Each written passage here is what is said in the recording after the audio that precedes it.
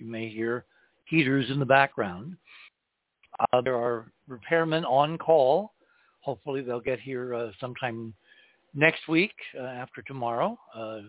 This is a very old house, it's kind of like a hacienda sitting on the edge of a cliff, covered with adobe, and the location is beautiful. The house is wonderful, but there's some very old stuff in it. Like the furnace, I think, is something like 50 years. It's as old, I believe, if memory serves, as the last mission to the moon, the Apollo 17 mission, which literally arrived back from the moon tomorrow, 50 years ago tomorrow, which at the beginning of the third hour will be 50 years ago today.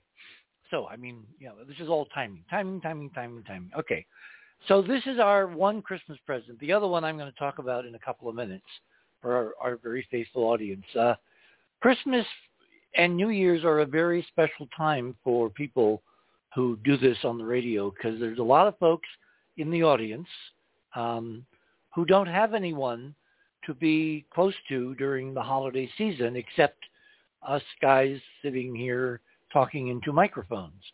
And, of course, Robin is not with me, so I'm very conscious of that. So on Christmas Eve, we're going to have a live show. And on on New Year's night, we'll have a live show. There's no use, doing a live show on New Year's Eve, because everybody's going to be out partying or at home partying, and we've got some excellent stuff to show you again. So, we've been kind of storing up really good programming in the bank, so it will not hurt you to hear one or two of those shows again. On Christmas Eve, which is December 24th, which is a week from last night, we're going to have something very special, and I will tell you about that momentarily. But let me kind of swing into the news, because we have a lot to go through. And there are some things going on in the news that I believe are related to the extraordinarily successful first test Artemis mission. So if you go to theothersideofmidnight.com, for you people who are new to the show, and you click on tonight's banner, which says very reflectively, "Fantastic Paintings of the Moon. Artemis confirms astronaut Alan Bean's fantastic paintings of the moon." And we got basically the whole gang here, or almost all of them, and they are going to be with us, because this is going to be broadcast again a week from tonight, which will be our Christmas night show, because it contains so many Easter eggs and goodies and presents. NASA has delivered the most astonishing present for the end of the year that, until you listen and watch what we're going to present, you probably will not believe. So without further ado, you click on that banner. That takes you to the guest page. Under the guest page, there are some yellow print, which says in one line, fast links to item. That's in white. You click on my name, which is in yellow. That takes you to the guest page. And right there, just scroll down just a little bit, you will see my items. And there's quite a few tonight. So item number one, this is, again, the NASA blog devoted to the Artemis mission, or the Artemis program, as it really is. And that's an update. If you click on that, it's they have brought the recovered Orion spacecraft back to land. It's been offloaded. It will be put on an airplane, probably a C-117, flown to Cape Canaveral, where they're planning to do a very exhaustive diagnostic, and they're going to unload the onboard data storage of several of the experiments that were carried for almost a month into lunar orbit and cislunar space. Cislunar space, for definition, is the space between the Earth and the Moon. Anyway, what's really intriguing, and it's going to be part of our conversation later tonight, from one of our sources, we have learned that the extraordinary high-res, high-color, high-latitude, state-of-the-art digital camera imaging, not the GoPros we've been looking at, but the real, very expensive tailor-made cameras that recorded the passes by the moon and the Earth eclipse by the moon and all the amazing stuff like Earthrise from the spacecraft when they whipped around the moon to come home. All of that we have seen kind of like pale echoes of the really good data that they have yet to provide us. Now, here's where things get weird. If this is a priority, if offloading the science data, including the radiation from the measurements on the dummies and the vest-covered female plasticine bodies that were in the command module to basically look at dosimeter radiation levels and screening of certain vests for female anatomy versus male anatomy, all of that.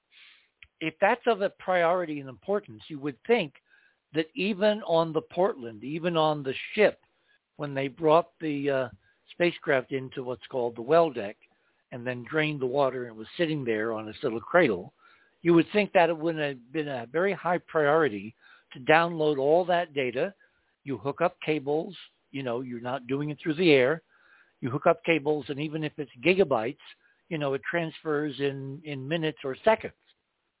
They are not going to look at or download the video camera data, the high-quality still camera data, the 4K imaging of the moon and going to and from until, wait for it, until the end of January.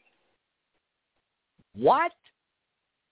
I mean, that's the data on which the astonishing color and geometry and architecture and crystalline reflections of this extraordinary glass-like architecture all over the moon cannot help but show up, because these are high-quality cameras. The signal-to-noise should be, basically much, much better than the GoPros. And if you can see it in the GoPros, modified, of course, you should be able to see it crystal clear. So they're not even looking at this until the end of January. Find anything, besides me, of course, kind of wrong with this picture? In other words, I think this is deliberate foot dragging, because they know what's on those videos.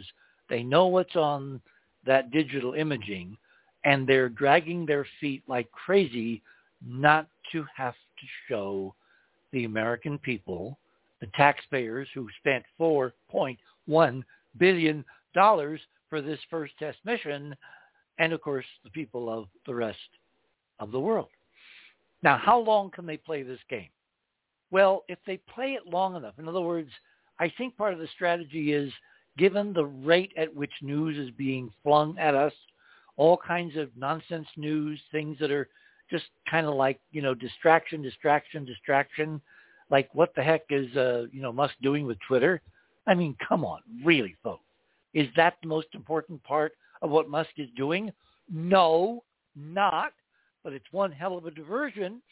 And while he's occupied with that, nobody says, what's the status of the Starship and when are you taking your 8 civilian astronauts, artists, one and all, around the moon? And we'll get into that in much more detail later in the program. Because remember, this is a Christmas present, and there's all kinds of bows to be carefully unwrapped in the next 3 hours. So they're dragging their feet on the imagery, what should be stunning 4K quality digital color imagery, certainly of the close-up zipping around the moon and Earthrise and all of that, and the colors of the dome and the color contrast between the near side and the far side, all that, and they're waiting and waiting. Why are they waiting? What do they think is going to happen? Well, given human proclivity to basically look at the bright, shiny object, the most recent one, and given the incredible short half-life of human attention now to anything, I mean, have you heard anybody mention the DART mission to knock an asteroid out of kilter and, create a huge hyperdimensional blow up between space-time and some other set of spaces? Of course not. Is anybody pursuing the Italians on the 600-plus CubeSat images, the Leica cams that we never got to saw, that we never saw? No, of course not, because people's attention span, which is about 3 nanoseconds now, has moved on. So I think part of the strategy with delaying till the end of January, is a certain engineer listening carefully, is because NASA's hoping, based on statistical data, based on polling, based on profiles, based on public media surveys, based on experience, that by the end of January, nobody's going to give a damn about Artemis. It'll be way, way back in the rear end, mirror. And we'll all be on to the next crisis, the Ukraine war, what Putin's up to, what Musk is doing with Twitter, and, the who knows, maybe, the arrest and imprisonment of Donald Trump because of the confiscated papers at Mar-a-Lago. Who knows? It could be anything. All or none of the above. But in that huge welter of relentless fire hose type news, what kind of passes for news these days, the real news, the fact that NASA has so stunningly confirmed the data from Apollo, the data from the Japanese, the data on the lunar domes from the Chinese, and the data from one of their own astronauts walking the surface of the moon, the incredibly brilliant and synoptic and Renaissance man, Alan Bean, engineer, astronaut, and fine artist with an eye for astonishing, not yet ready for time detail. Alan Bean, all of that's going to be forgotten because by the end of January, nobody except us crazies are going to give a damn about Artemis or what Orion saw. And that is their bet, that it basically doesn't matter if the tree falls in the forest, as long as nobody pays attention to it, it does not make a sound. On that note, if you look at item number 2, this is really weird because on Thursday last, the NASA folks were going to do another spacewalk. The astronauts were going to go outside and they were going to continue the upkeep and repair of the space station. They've got the Russians have some equipment and hardware to rearrange, and the Americans are going to be installing another set of the new so-called IROSA satellite solar panel arrays that will provide added power to run the experiments and maintain the habitability of the space station. Because when you put solar panels in space, like the original ones that are still attached, incredible kind of butterfly effect when you come up on the station in a spacecraft, because of radiation damage, they have been losing efficiency. So I think their overall power efficiency is now down about 30%. So these new solar arrays are designed to be put in place to up the power of the space station, and actually, when the astronauts are done with their mechanical engineering, the total power availability of the space station, adding old and new panels, will be increased by about 30% over what it is now. So that all came to a screeching halt on Thursday evening when somebody looked outside the window or looked at a television screen or whatever and saw the Soyuz ferry spacecraft, which is designed, being docked there to act as a rescue ferry to take the astronauts home to Earth should they have to abandon the space station. You know, this is the ultimate, abandon ship. Well, that was not available, and we're still kind of uncertain as to the details of whether it is available, because they looked out the window or they looked at their TV screens, and just before this spacewalk on Thursday evening, 3 days ago, the Soyuz was leaking coolant like crazy and creating a total interplanetary snowstorm. It's quite dramatic, and I think that the video is available there. I believe there's video in the news item that I linked to. I'm hoping it is. I sent it to Keith. I'm hoping it's there somewhere. If it's not, it's just you can Google and look at it. It's quite dramatic. Anyway, here's what's weird: the timing, because the wise heads now inside NASA are basically saying this was an incredible, 1 in a billion micrometeorite hit, or maybe a fragment of some ancient spacecraft in Earth orbit that intersected the space station and punctured a hole in a coolant line, allowing the venting of the coolant into space. Well, the timing just before a spacewalk is weird. The timing just after Artemis' successful return is weird. And in fact, this is the biggest potential crisis in the 20-plus year history of the International Space Station. And the idea that this could happen when engineers have deliberately put shielding around those fragile parts of the spacecraft to prevent this from happening, I'm just wondering if this is not more of the subtle and not so subtle messaging that was occurring during Artemis. Remember, we had 2 bizarre communications dropouts that still have not been really adequately explained during the Artemis mission. The 47 one almost immediately, and then several days later, maybe a week or two, we had a 4.5-hour cessation of communications because the excuse was, the engineers have to reconfigure something at Goldstone. I'm thinking outside the box, which is what you all pay me to do, because really. And my thinking is this is part of a trend curve of upping the ante, increasing the intensity of the threat to NASA, to the institution. Basically, if you show the world what Artemis really found on the moon in these stunning, high-quality videos and images, then the astronauts, it's like, you got a really fine space station there. Be a shame if something happened to it.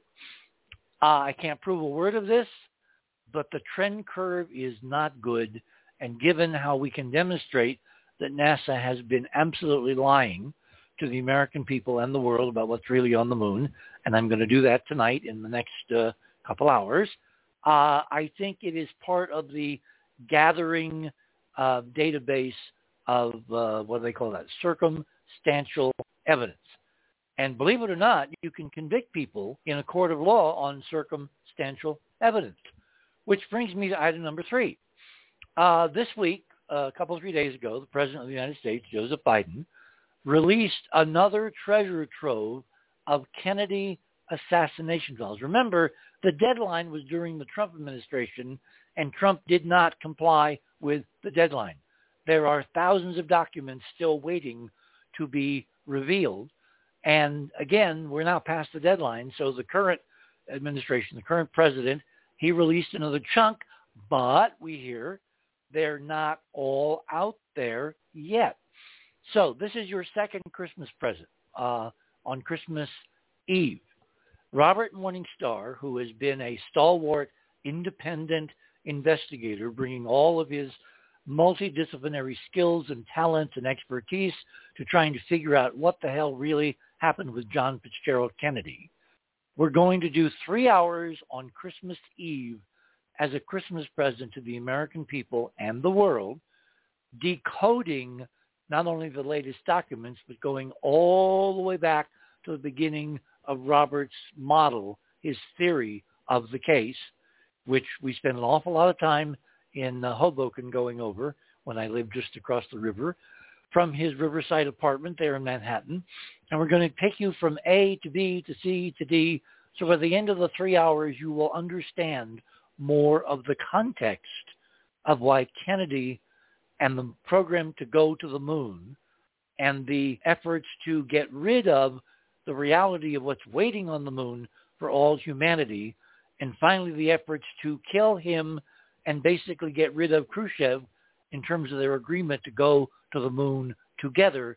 It's all part of one big sticky picture. So that's what we're going to do next Christmas Eve night.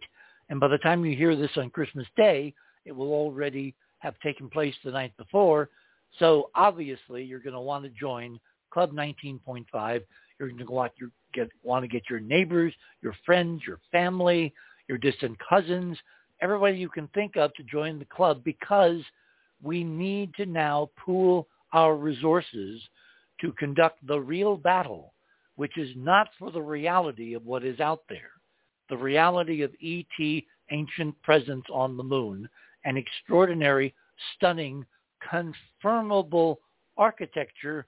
We need to address with the American people what the hell it means and why any of us should give a damn. And I guarantee you, dollars to Navy beans, that most people, if you ask them, forget the idea that they believe or don't believe, but just ask them kind of theoretically, what do you think would happen to humankind if we discovered there were ancient, extraordinary ruins left by ETs or aliens on the moon? And they will not be able to tell you what will happen to humankind. They haven't a clue. They are clueless. They have been deliberately kept clueless. No one discusses what happens when disclosure actually occurs. Which brings me to item number 4. There was a flurry earlier this week because earlier this month, the National Ignition Facility, which is part of the Department of Energy, which is in charge of nuclear physics and nuclear weapons and nuclear energy and regulation and research, pulled off a real breakthrough in terms of three-dimensional mainstream science and physics. They conducted a fusion energy experiment in California, and they, for the first time, got more energy out than they put in. And of course, the whole mainstream, press went crazy, nuts. And there was a formal DOE announcement later in the week. And one of the things that really is fascinating to me is I've been expecting this development for literally, I remember growing up in the 1950s and, reading about Project Sherwood, which was the effort to basically harness the power of the thermonuclear weapons technology that we had developed, in contratemp to the Soviet Union. And there was always this bright side, this promise, this hope, this carrot way out in front that someday humanity would harness the power of the sun, the power of fusing light atoms together in a reactor, which would not only provide limitless power from tritium and heavy hydrogen in seawater, but it would produce it with no pollution and no carbon footprint and in unlimited quantities that would be, as some of the propaganda was written back then, too cheap to meter. And they all told us, well, it's not going to happen tomorrow or even day after tomorrow. This is 1950s. But it's going to happen within like 30 years. And every time I have checked in with the status of this research, it has always been, oh, it's not here yet. We're getting closer, but we'll have it in 30 years.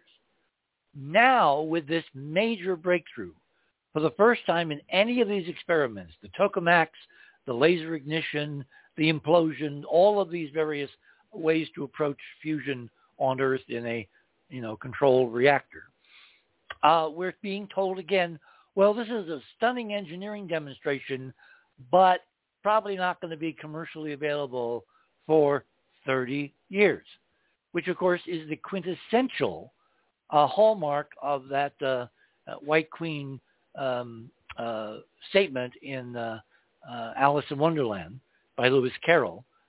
Jam yesterday, jam tomorrow, but never jam today. So what we're going to do is later on in the program, we talk about why we should give a damn about ancient ruins on the moon.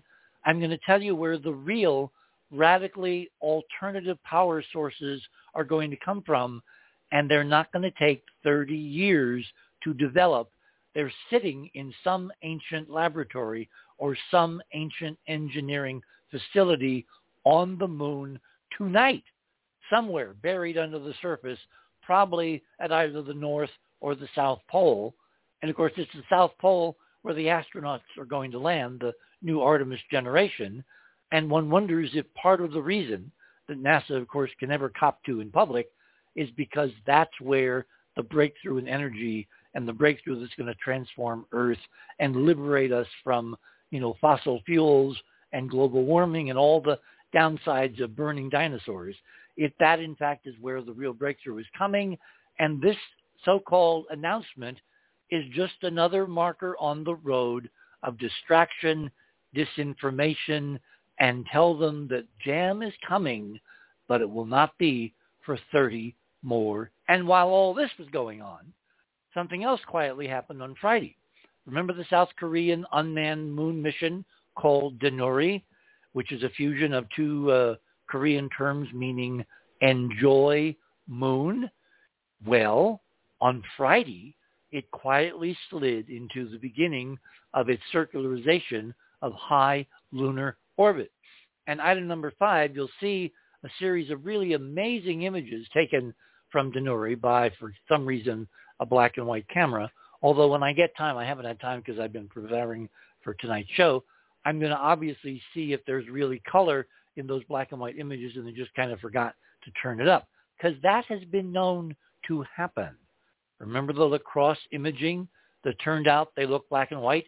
But there was color, and there was color of the glass in the lacrosse imaging taken back by NASA in 2009. And finally, last but not least, we have item number 6.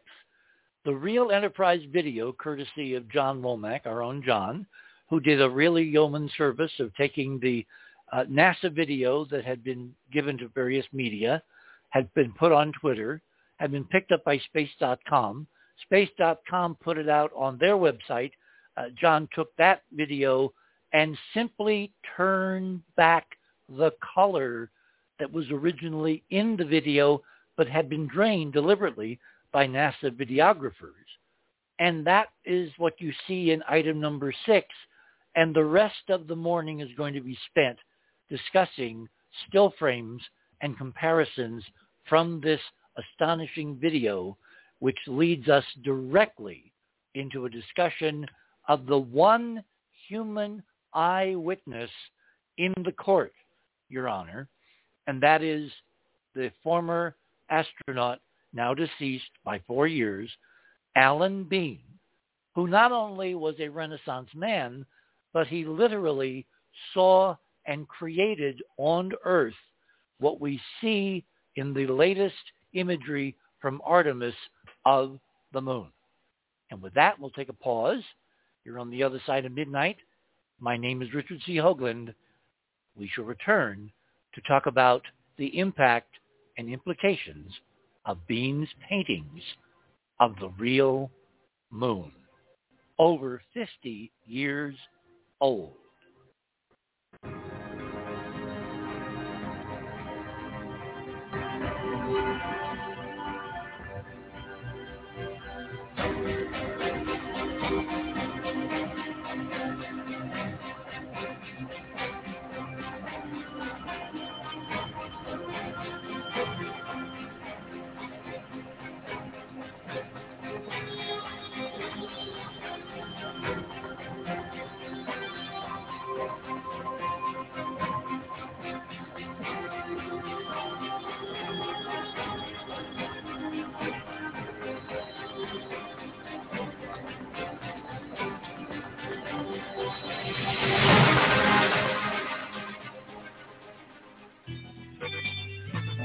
theothersideofmidnight.com. Tune in to listen to Richard C. Hoagland and his fascinating guests. Join Club 19.5 to get access to exclusive member benefits. Listen to past episodes anytime on any device. Search the archives of over 180 episodes.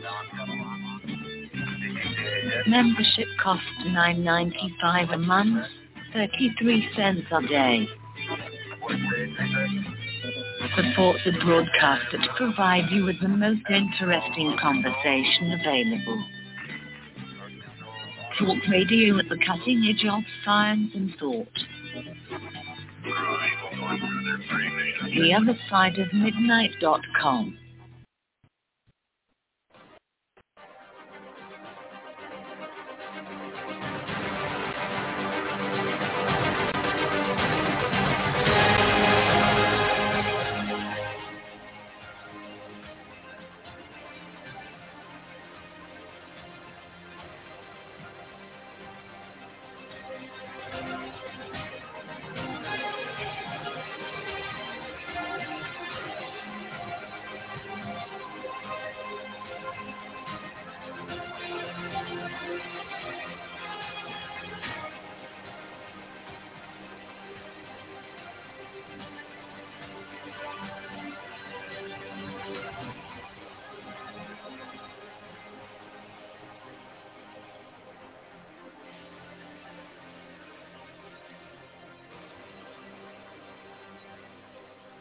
And welcome back, everyone. On this twofold program, we're doing this live on Sunday night, December 18th. We're going to rebroadcast for you people now listening on Christmas night. This is our Christmas present to our audience, the stunning confirmation to the work of a remarkable human being, a first-hand eyewitness, an actual astronaut, an artist, Alan Bean, of what is waiting for all humankind on the surface of the moon.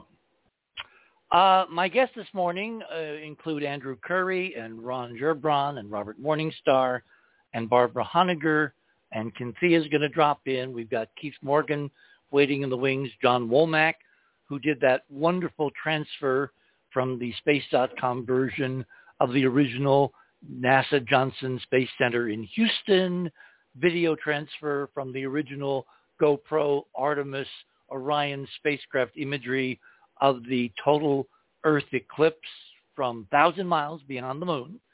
They're all here. All their bios are listed in the bio section of the guest page. Just kind of look under bios there in that second line. And if you're missing who they are, well, they all have very long and very interesting and very convergent pedigrees. So I'm going to start with one of our artists. We're going to be joined by another artist in the third hour, Georgia Lambert. You know I've introduced her a million times as our resident metaphysician. She worked for like a decade with Manly Hall. What you don't know, or may not know, is she is an incredible fine artist in her own right. And I've asked her on tonight to talk both about the metaphysics of what humanity is about to enter into, the transformation that is inevitably coming. No matter what they do to delay, it ain't ultimately going to work. So you kind of wonder why they're doing it. But what I really wanted her to talk about, besides the metaphysics of what we're going to be experiencing, is the art.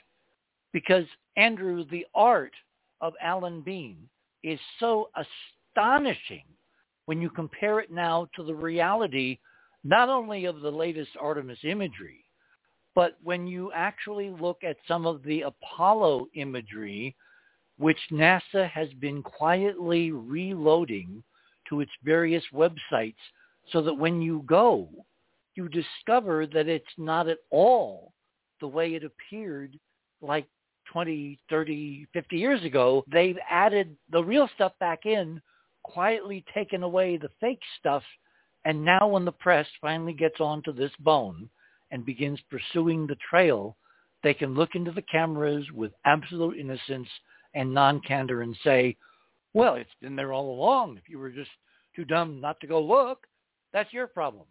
And it will all, I believe, come down to this incredible, courageous hero of this transition, a guy who I wish I'd met, that I've been able to talk to and show this data, because to me, Alan Bean is the unsung hero of the entire Apollo program.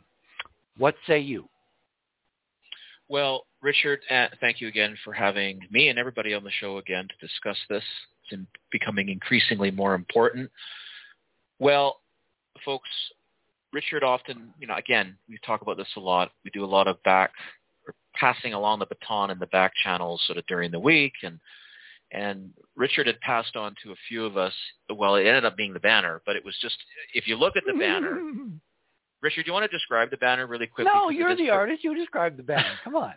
Well, he's got a painting of Alan Beans. I don't remember which one it is. He did so many paintings. And then he has it right beside an enhanced image of the moon. Is this from the Artemis mission, Richard? Yes, yeah, right? Yeah. It's obviously from the Artemis. And I took 99% of the Artemis stuff tonight from that amazing eclipse. Because you got to understand, there are, remember that old TV show, There Are 8 Million Stories in the Naked City? There's 80 billion possible orbits you could put a spacecraft into, even orbiting the Earth. Not one of them would ever come in such a geometric fashion that when you look back at Earth, the moon would be in between. For that to happen, it has to be exactly prescribed in the trajectory, in the calculations, in the computer modeling, in the heat budgets, in the power, all of the things that go into making a successful mission. That had to be factored in as a prime objective. So we got these stunning images of the Earth sliding behind the moon, seen from about 50,000 miles further away. So they're optically almost the same size.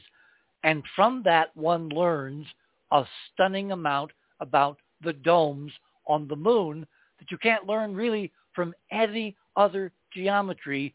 And you would have to work really overtime to convince me that that all was just by accident.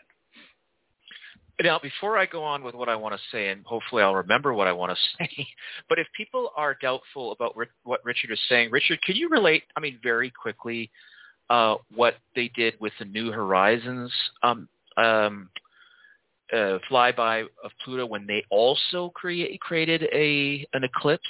Do you remember that one? Yeah, of course. Alan Stern is the prime mission scientist, the principal investigator of the unmanned New Horizons mission, whose job it was many years ago, like a decade ago, to leave Earth on the fastest rocket trip ever sent into space to try to get to Pluto, the last known planet at that time in the observable solar system, and fly by within a reasonable slice of scientist's career or human lifetime.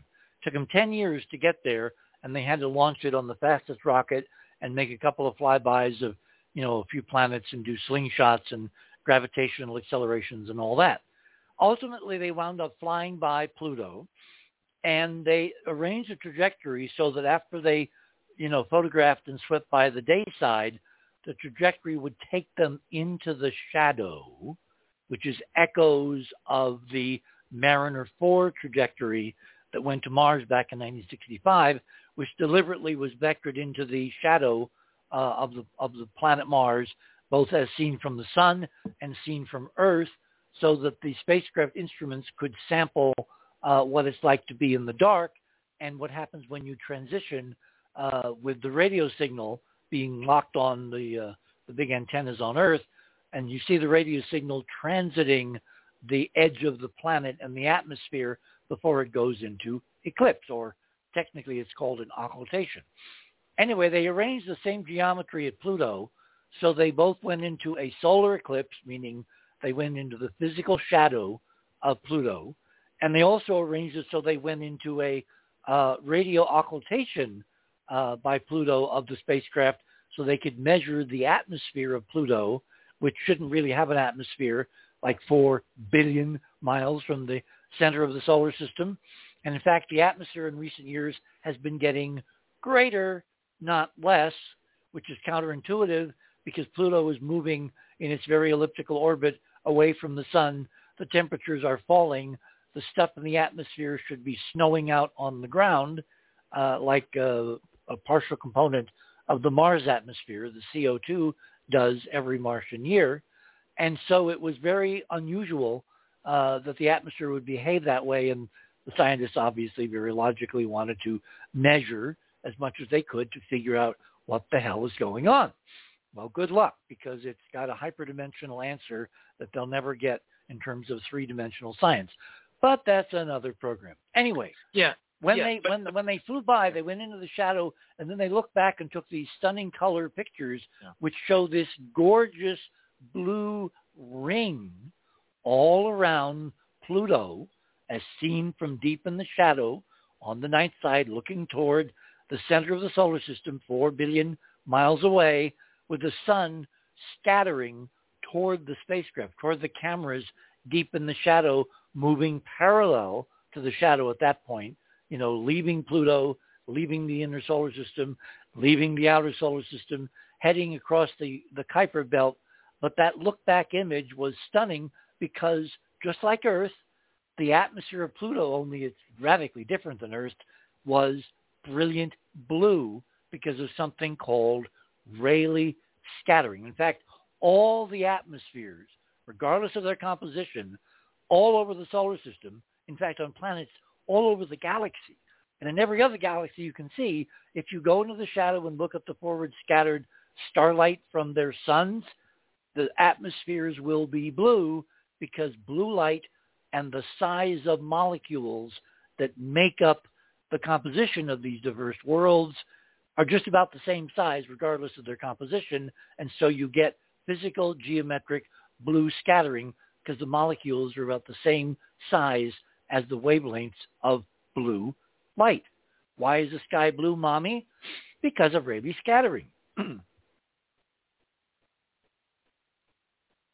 Andrew? Oh, sorry. I thought you dropped off there. Yeah, no. Well, my point, Richard, was, and I know we went off on a bit of a tangent, but is that NASA does do this, and they do it to measure. I mean, they have their mainstream ideas, but as Richard's covered many times, that there is obviously some backroom investigations going on. So I just wanted to put that out there. But anyways, when Richard did this, folks, and everybody listening on the panel, I was stunned because if people are not seeing the banner right now, I'll explain it. So in cutaway of Alan Bean's painting, and I don't know which astronaut this is in the image, Richard, you might... It is Gene Cernan standing at Taurus Littrow. And and you can see it's Cernan because Bean identifies it in his captions as where they are. And if the astronaut's wearing the red stripe, he's the commander, and the commander of Apollo 17 was Gene Cernan. So we know by the color codes on the spacesuits who's doing what. Okay? Yeah. So here's the point. There is a radical shift in Alan Bean's painting. Now, I'm not saying it just happened in this one, because I believe it was happening in a gradual kind of way, but it was kind of dramatic. So before these paintings, this series of paintings that he did, and remember, folks, we talked about this last week. We talked about this is how I came on the show in 2015. Again, I can't believe it's been that long. But anyways, this is what sort of grabbed me and how sort of Richard and I started our dialogue, was that this guy was showing something. Okay, look, folks, I know a lot of you are going to say, oh, no, it's just artistic interpretation. And that's what Alan Bean says on the surface. He says, oh, this is how it felt to be on the moon. Well, that's kind of an obvious statement. And at the time, we sort of discussed when we did that early show and down through the time, we sort of said, oh, yeah, Alan Bean may be leaking like some kind of memory of what he was seeing. Because what you see in this image, this painting, is a patchwork quilt of colors, beautiful pastel colors. And when Richard put it beside this enhancement of the Artemis moon, and I remembered what Jonathan did with the video from last week of the Artemis flyby, and again, these beautiful colors, lining it up with that Spanish, what was it again, Richard, that Spanish glass crystal? It's called the Crystal Palace in Madrid. And we're going to show some examples of all of this. So yeah, and the same lighting effects of the sun coming through the glass was happening all over the floor. And I said to Richard, I went, Richard, you know what? The more I think about Alan Bean, because Alan Bean is a very figuristic painting, right? He definitely loosened up his style. Like he laid down a lot of ground, is what we call like a rough surface, and then he would paint. whereas before he really would paint in a smooth way well, on his whole technique was very reminiscent of my old Yes. friend Chesley Bonstell. Yeah. Bonstell began as an architect. He was actually involved in the design of the Golden Gate Bridge, my favorite bridge anywhere on the planet, and I had the incredible fortune, as does Kinthea, hint, hint, to look out your windows and see the Golden Gate in all different lighting, at sunset, at sunrise, during thunderstorms, on clear days, cloudy days, when the fog is creeping on little cat feet under the bridge. Chesley was deeply involved in why that bridge looks so incredible and like 23rd century, even though it was designed and built in the 1930s, during the height, by the way, of the Depression, when Americans still did great things and kind of ignored the fact that they were undergoing this incredible economic catastrophe. He then migrated into Hollywood and into doing paintings and backgrounds. They're called cycs, short for cycloramas, for major, tentpole movies in Hollywood. He did the lunar impressions for Destination Moon and a whole bunch of other movies like When Worlds Collide. He did the end paintings there, where he clearly is showing that the astronauts and the civilians who were rescued by spaceship from a dying Earth, which is being hit by Belus, a planet coming at us from outside the solar system, and they migrate to the planet of the star that's killing the Earth and the solar system, and they land and they open the doors and they look out, and on Chesley's painting, there's these stunning pyramidal and other ancient architectural ruins right there in the foreground of a sunrise on another world. So Chesley was not an innocent bystander. He knew something, and he kept encoding it in his later paintings. Well, to get from architect to space painter par excellence, he went through the same process that decades later Alan Bean did. He brought engineering skill, and he created physical models. He created drawings. He did measurements. He did something so unartistic as measure light values and geometric angles, and all of his paintings were constructed, so he really earned the title of the father of space illustrations, because it wasn't just, this is what it might be in imagination. It's as it really would have been if you'd been an astronaut looking from the point of view of most of Chesley's paintings. And Alan Bean followed that curve till something happened. And I've actually done a little research, Andrew, as to when. Okay. He started out in his first paintings, which were done very mathematically and geometrically and very accurate, in 1981. Yes. And then he kept going and going and going. But it wasn't until the 1990s, and that's when we held at the National Press Club our first major There's Amazing Stuff All Over the Moon press conference, which was even written up on the front page of the Washington Post. And I know now through a direct source, who I cannot name, unfortunately, that after the press conference, this source, who knew Alan Bean very, very well, asked him point blank, is Hoagland crazy for all the things that he's saying are on the moon? And Bean said to this interlocutor, who then reported back to me, but in a way I cannot prove, I'm sorry, he said, no, Hoagland's not crazy.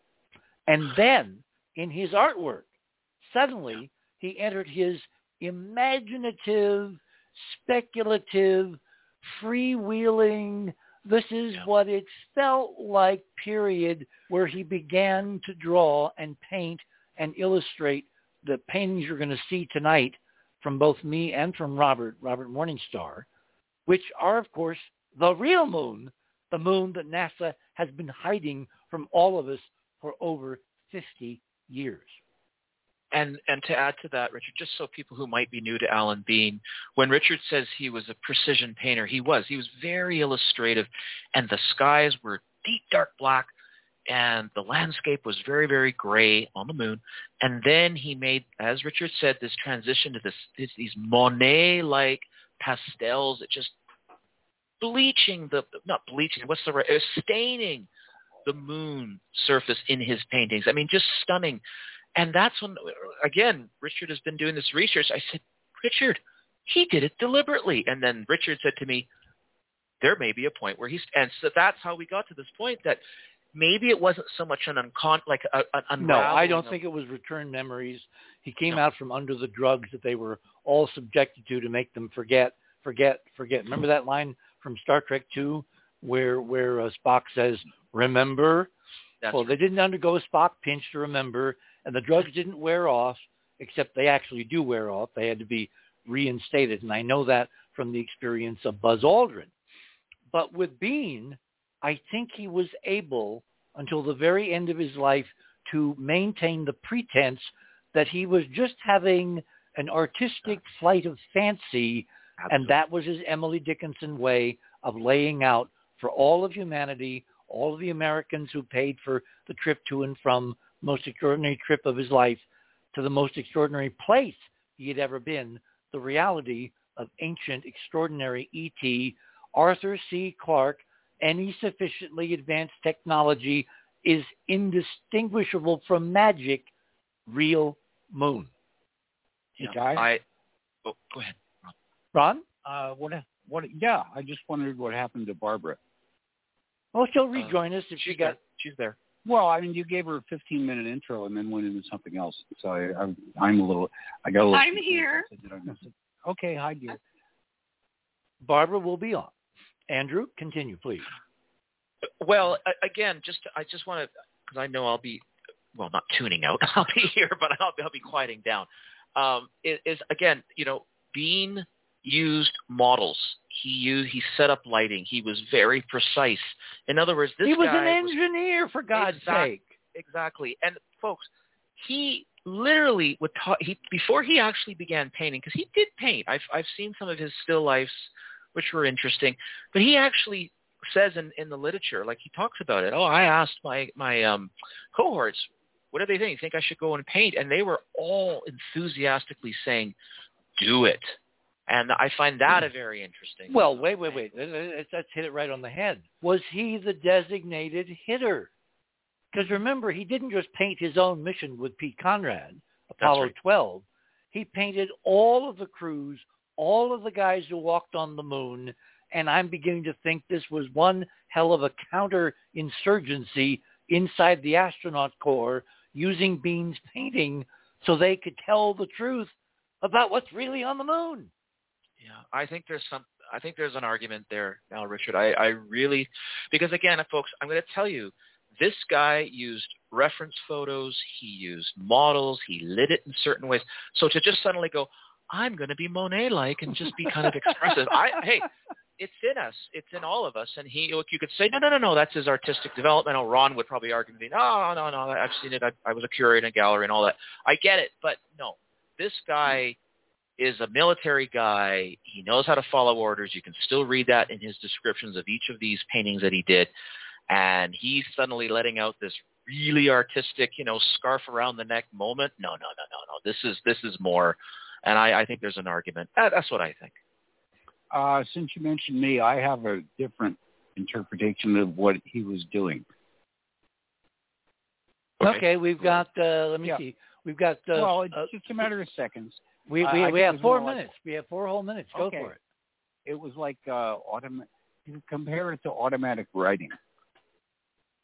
The spiritualist thing, but the idea with automatic writing is that you clear your mind and you let your unconscious be guided by your subconscious into writing something, or outputting something. And an artist can do the same thing. And I think all the stuff buried in his subconscious, even his unconscious mind, after all of the grooming that they did to make sure that they didn't say anything in public that would embarrass NASA or reveal things. They were just being used as astronauts as conduits to this information, but they weren't meant to share it. So with all that bottled up in his interior mind structure, it was coming out through his painting. That's how that happens. That's why they use painting and art for therapy sometimes. And Well, and hang on, Andrew. Let me give you the proper intro. One of Andrew's backgrounds is an art therapist. Take it away, Mr. Therapist. Well, I don't disagree with you, Ron, and that was originally how my argument was when I first came on the show 7 years ago. And I felt the same way, that this is, well, like I said earlier, leaking. You know, it's a sort of an unconscious thing that's leaking, and he's just kind of expressing himself because that's potentially what he saw on the moon.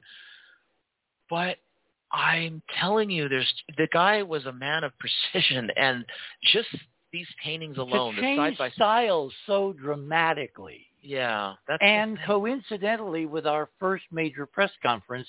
And Exactly. Remember, if it was unconscious, Ron, when he's asked if Hoagland's crazy, he would have said, of course he's crazy, because his whole training was that NASA is infallible. NASA kept him alive. He went to the moon because of NASA. He painted all his early stuff from 81 to the early 90s like the NASA mantra.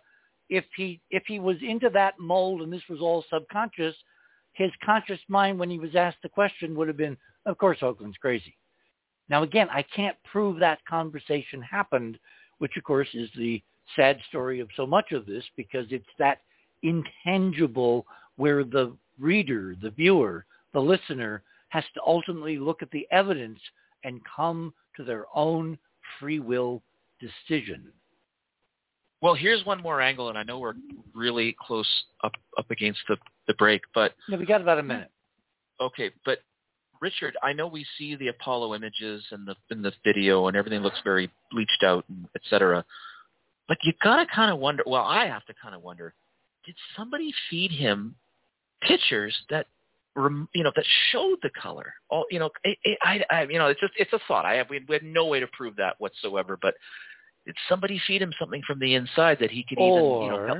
Did the drugs? That could be a trigger. Did the drugs just wear off? Yeah. In other words, without your booster shots, your programming does not hold. You're on the other side of midnight, present to our audience, twice-fold tonight and then on Christmas night. Merry Christmas, everyone. This is a Christmas present for the world, the revelation in 2023, because this is when it's going to happen. I now can give you a kind of a year-long window. I think it's going to be sooner rather than later, because I think, remember, the NDAA is coming up fast on the inside, and that's what Barbara is here to remind us of when we get to that part of the program. But as the lawyers say, what we're doing now is we're laying foundation of Alan Bean's incredible leak of the real moon. My name is Richard C. Hoagland. We shall return.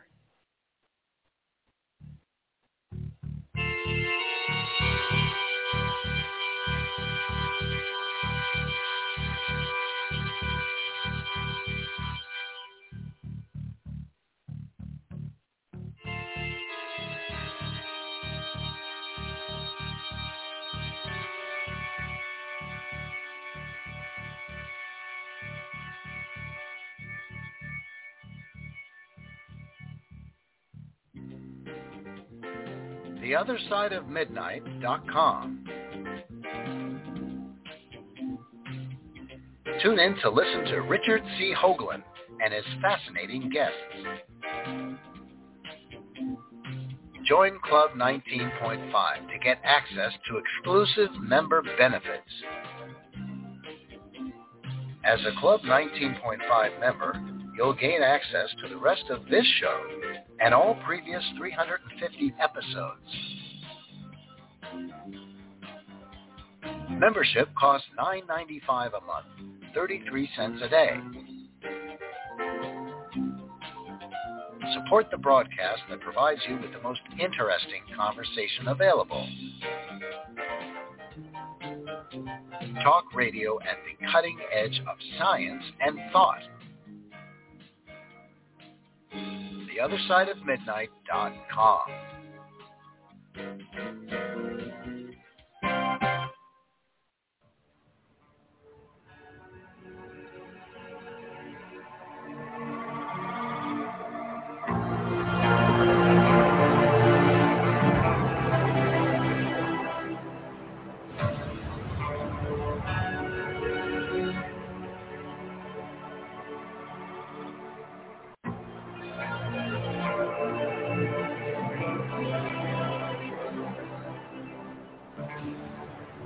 And welcome back, everyone, on this Christmas program.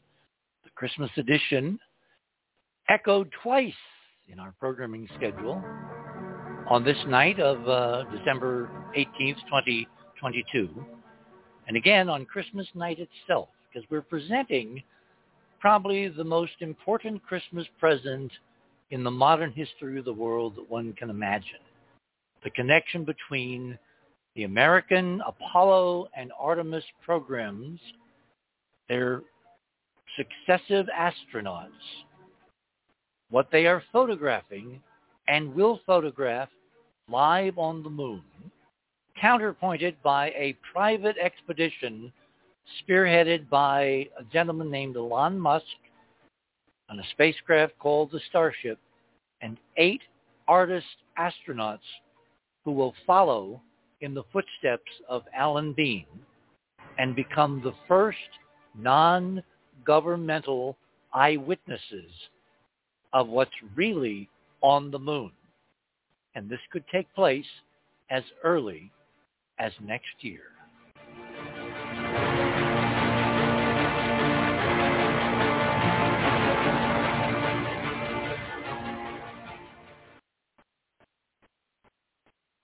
So welcome back, everyone, to The Other Side of Midnight. I'd like to go to Robert next, Robert Morningstar, who you can read his bio. He's a civilian intelligence analyst. He's got all kinds of fancy background in AI and psychology, and he does deep dives into the deep state. But tonight he's going to talk about some fascinating encoding at a higher level that I think kind of belies Ron's facile explanation that it's just kind of subconscious leakage.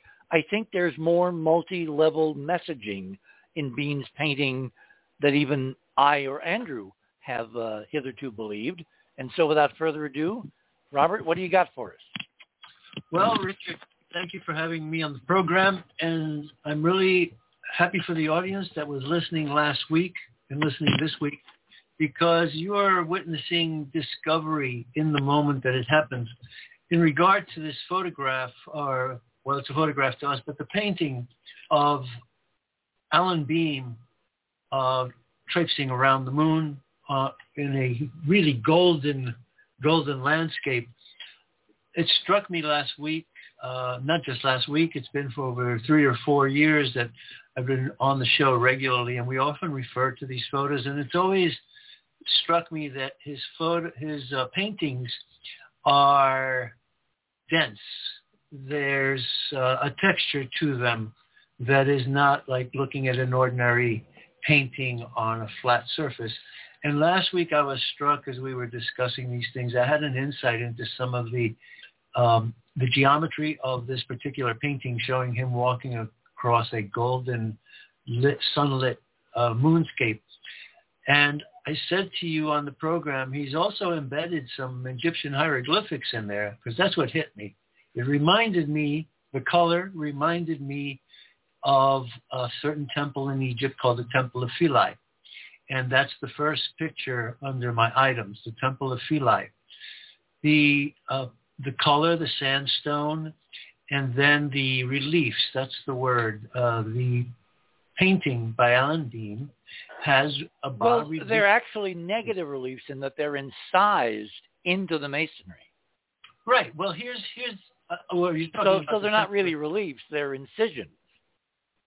Yeah, but the term is still called bas relief because the center section rises out of it. But that's the term I'm applying it to Alan Bean's painting, the facsimile of it. So I was struck by that, and as I looked at the picture in this new light, that maybe there were Egyptian hieroglyphics embedded there, I looked at the upper right-hand corner, and I noticed the uppermost right-hand corner. When you say the upper right, you mean the item number 2, the Alan Bean original painting. The Alan Bean painting, yes. The item number 2. Now this again is from Taurus Litro. This is, I believe, Cernan, galloping, loping in that 1/6 gravity, bunny hop across the moon. Right, and also important, they were exploring Shorty Crater and looking for the older stuff on the moon. And the rust color is what came out, the orange colored soil. But that's beside the point. I took this painting during the week, and I started to work on it, trying to bring out that figure in the upper right corner that I saw as a facsimile of Isis at the Temple of Philae. So I reversed the red and the blue, and that produces picture number 3, red X blue, red for blue reversal. And that brought out more detail. It darkened the glyphs, as I will call them, and revealed some new areas, reversing the color, changed the contrast as well. And then I noticed I did extract the uppermost, upper right corner where I saw the figurine. Oh, that's my item God. number 4. Look at that. You see, and not only is the geometry of the head, the shoulder, the arm pointing forward, and the uprightness and length of the figurine in proportion to the figure on the Temple of Philae. We're now looking at number 4. We're looking at number 4.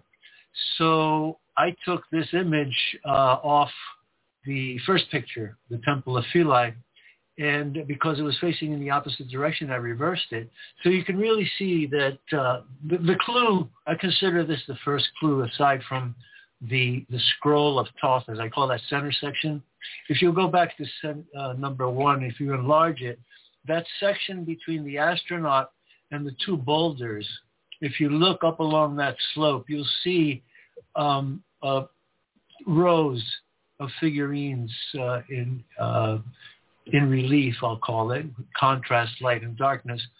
So after going there, I went back to the center of the picture and I enlarged that.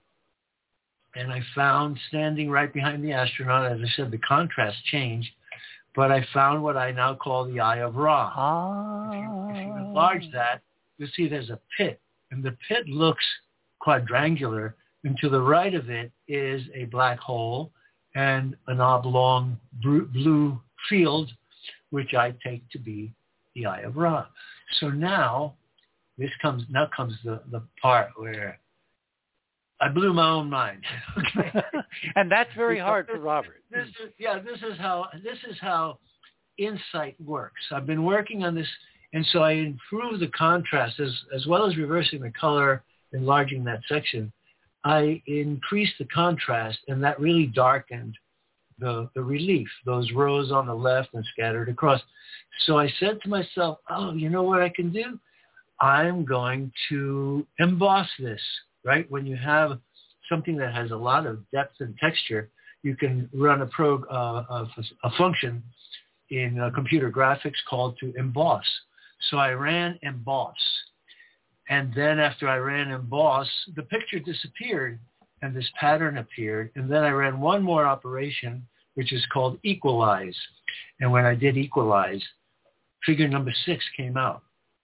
That is what is under the painting in, say, contours. If you were to touch the painting and run your fingers over the painting, this is the contour of the surface of that painting. It's a physical texture.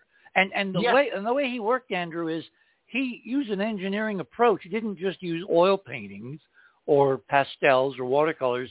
He literally used acrylics and other materials that made a 3-dimensional canvas layout so that there was a tactile experience besides the visual.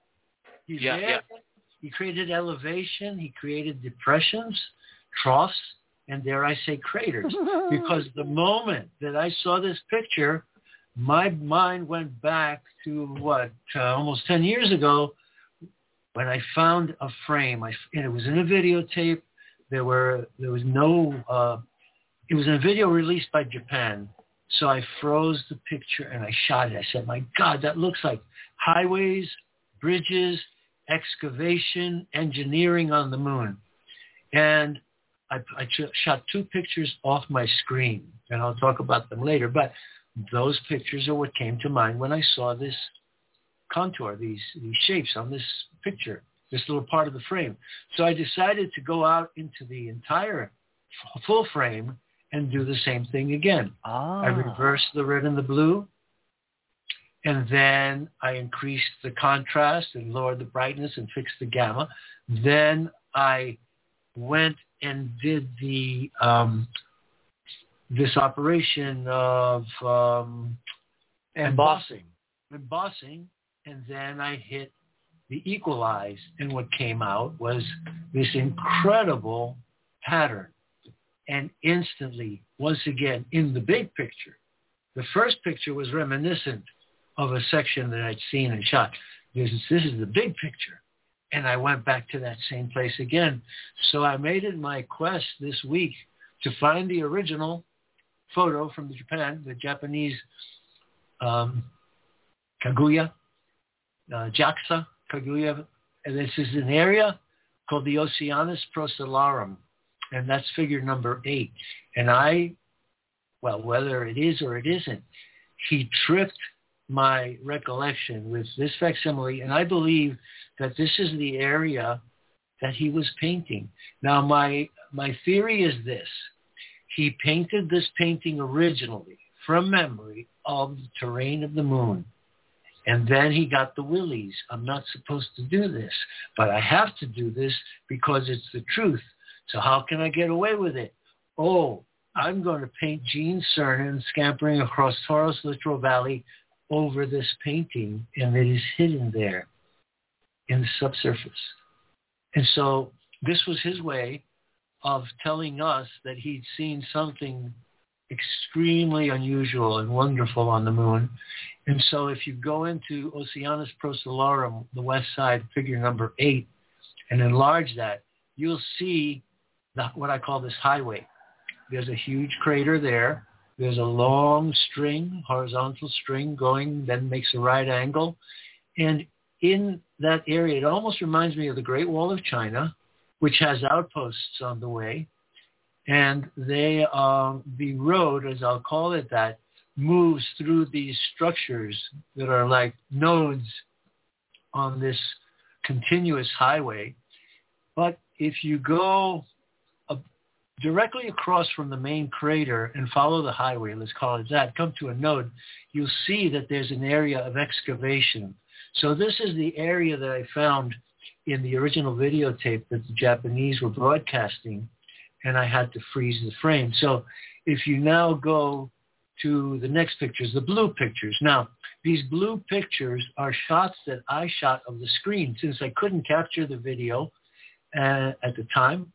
And it was a brief moment. I froze the frames, and I shot 2 pictures, and one of them closer than the other.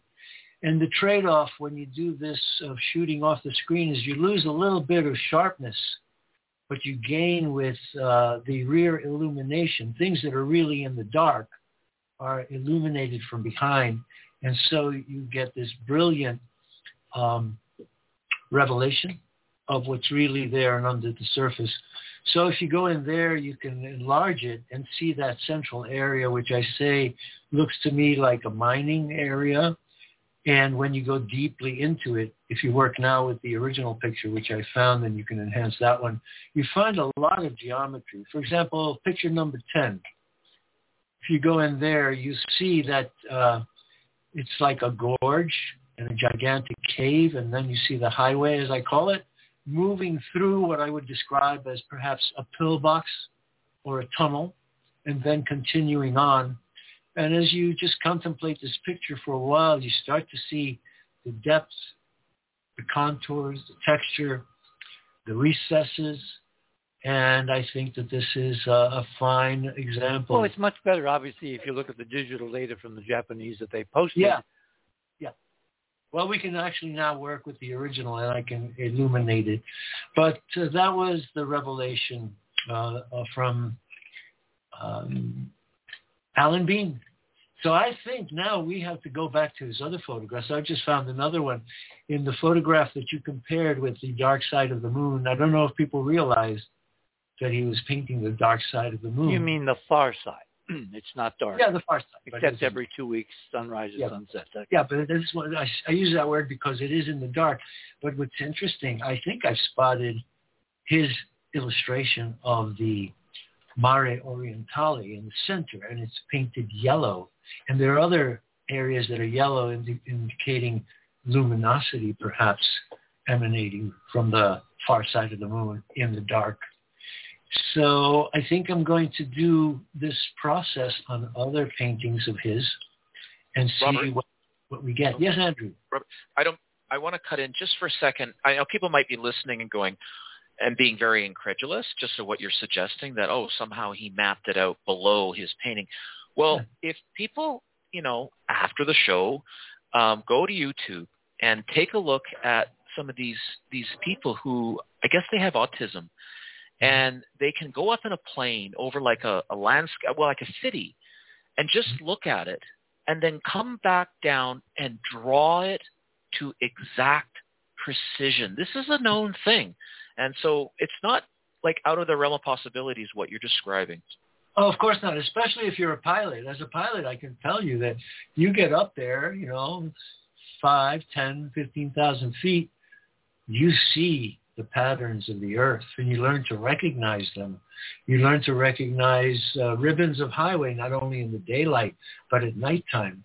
And it's a total... Well, remember what Sagan said in Cosmic Connection when he initiated NASA, which was very hard back in those days because NASA was incredibly resistant to even outside academics, and he was not really part of any team yet. The first HIROS satellite had gone up, the first weather satellite, and he describes in a whole chapter in Cosmic Connection how he spent, with a couple of grad students, months going through thousands of black and white, very crude television images from HIROS looking for evidence of humans on Earth. And his criteria, well, he did. He found 2 examples out of literally thousands of pictures at that very bad resolution, and those are at the beginning of the video that we created for President Trump and got to him through a back door. And then, of course, I wondered for years why he never used any of the information now that he has taken all these documents down to Mar-a-Lago, which have probably even more amazing secrets in them. Anyway, so... Well, Richard, in constellation, let me say, he got the message, and that's why he got Artemis to go to the moon. Maybe. We don't, again, this is so squishy, and I like things that we can nail down. So we'll hold that in abeyance. It may be Jesus Christ. It may be that we influenced him. It may not be. I'm not going to claim anything I can't prove. Yeah. The point is that Sagan then coined the golden standard for looking for ET ruins on any other planet or evidence of ancient human habitation or intelligent life anywhere in the galaxy that is above the level of a microbe. And he said, on Earth, meaning us, intelligence, humans, first manifests itself in the geometric regularity of its designs. So that's the secret sauce for finding ETs anywhere in the universe. If you take a photograph of their planet or our planets or our moons and you find geometric regularity, you know that ET, intelligence, consciousness has somehow been there. Exactly. Let me finish off this presentation. First, I'd like to ask Keith to insert the link to the website. There's a beautiful website about the Temple of Philae, whose history is remarkable. It was actually moved from its original site to protect it from the rising waters of the Aswan Dam, and it was stone by stone. It was disassembled and rebuilt like the Abu Simbel statues of Ramesses, rebuilt and repositioned. So it's not in the original site, but it is on a beautiful island that was sculpted in landscape to be like the original beautiful island of Philae. And I think it's the same Philae as we say in philosophy and Philadelphia, and meaning love. I would like to ask Keith to insert the link below the picture of the temple at the opening, because someone wrote a wonderful article with tremendous photographs of the interior, and that's where you'll see the facsimiles to the hieroglyphics that I say that Alan Bean put in the substrate of his painting. And so I hope to go on with more discoveries. Also to finish off, in honor of the coming winter solstice, which I consider my real Christmas, honoring the ancient goddess Mut, the goddess of the moon. I always wondered why we say moon, Luna. The U is such a prevalent sound in the name of the moon. And it turns out it's the goddess of the moon is Mut, Egyptian goddess. She was part of a trinity that was worshipped in Thebes. And it is her cult. She was a creator goddess, gave birth to the lunar child god Khonsu. So I included her biography, and with the link to the Temple of Philae, you'll get the big picture. And basically, the message that I get from Alan Bean's painting is that there is Egyptian architecture and Egyptian hieroglyphics hidden under the surface of the moon. That's the subliminal message that I get from this oil painting. So that's about it, except to make one announcement. Yesterday, I captured a UFO on video, and it's really unique, and I hope to exhibit it. Thursday night, I'm going to have a solstice Christmas party. He has not sent it to any of the rest of us yet. No one has seen it except Andrew. Andrew was privy to it last night. And he and I went over it frame by frame. And this thing it's amazing. And I'm very happy Perhaps to have it. next week. Okay, Yeah, no, hang on. Well, obviously we'll talk about it next week on next Christmas Eve when we do the whole Kennedy show. But Andrew, if you've been the first eyewitness, like Alan Bean, what do you think of Robert's UFO video? Well, it's very unusual. There's this dark streaking mass that just whips across he was basically filming Riverside Park, right? Flags, Robert? the flags in the wind, American flag and the MIA flag. Yeah, and then something goes by, and we're trying to figure out whether it went in front of the flagpoles, or because how far are you away from the flagpoles? Oh, at that point, I'm about 150 feet from the flagpoles. Okay, so and so what Robert's going to do is take it into a movie edit. Movie edit, and then really break it down frame by frame, because it is intriguing. Now, he did say at the end of because it's moving left to right, he goes, I do need to look at those frames towards the right side to see. Mm-hmm. I got them today. You did? It's consistent. Yeah, it is really. And you know what? As I said yesterday, it's accelerating between the left border and the flagpole. It's going at one speed. Once it crosses the flagpole, it's going faster because it elongates. Because obviously.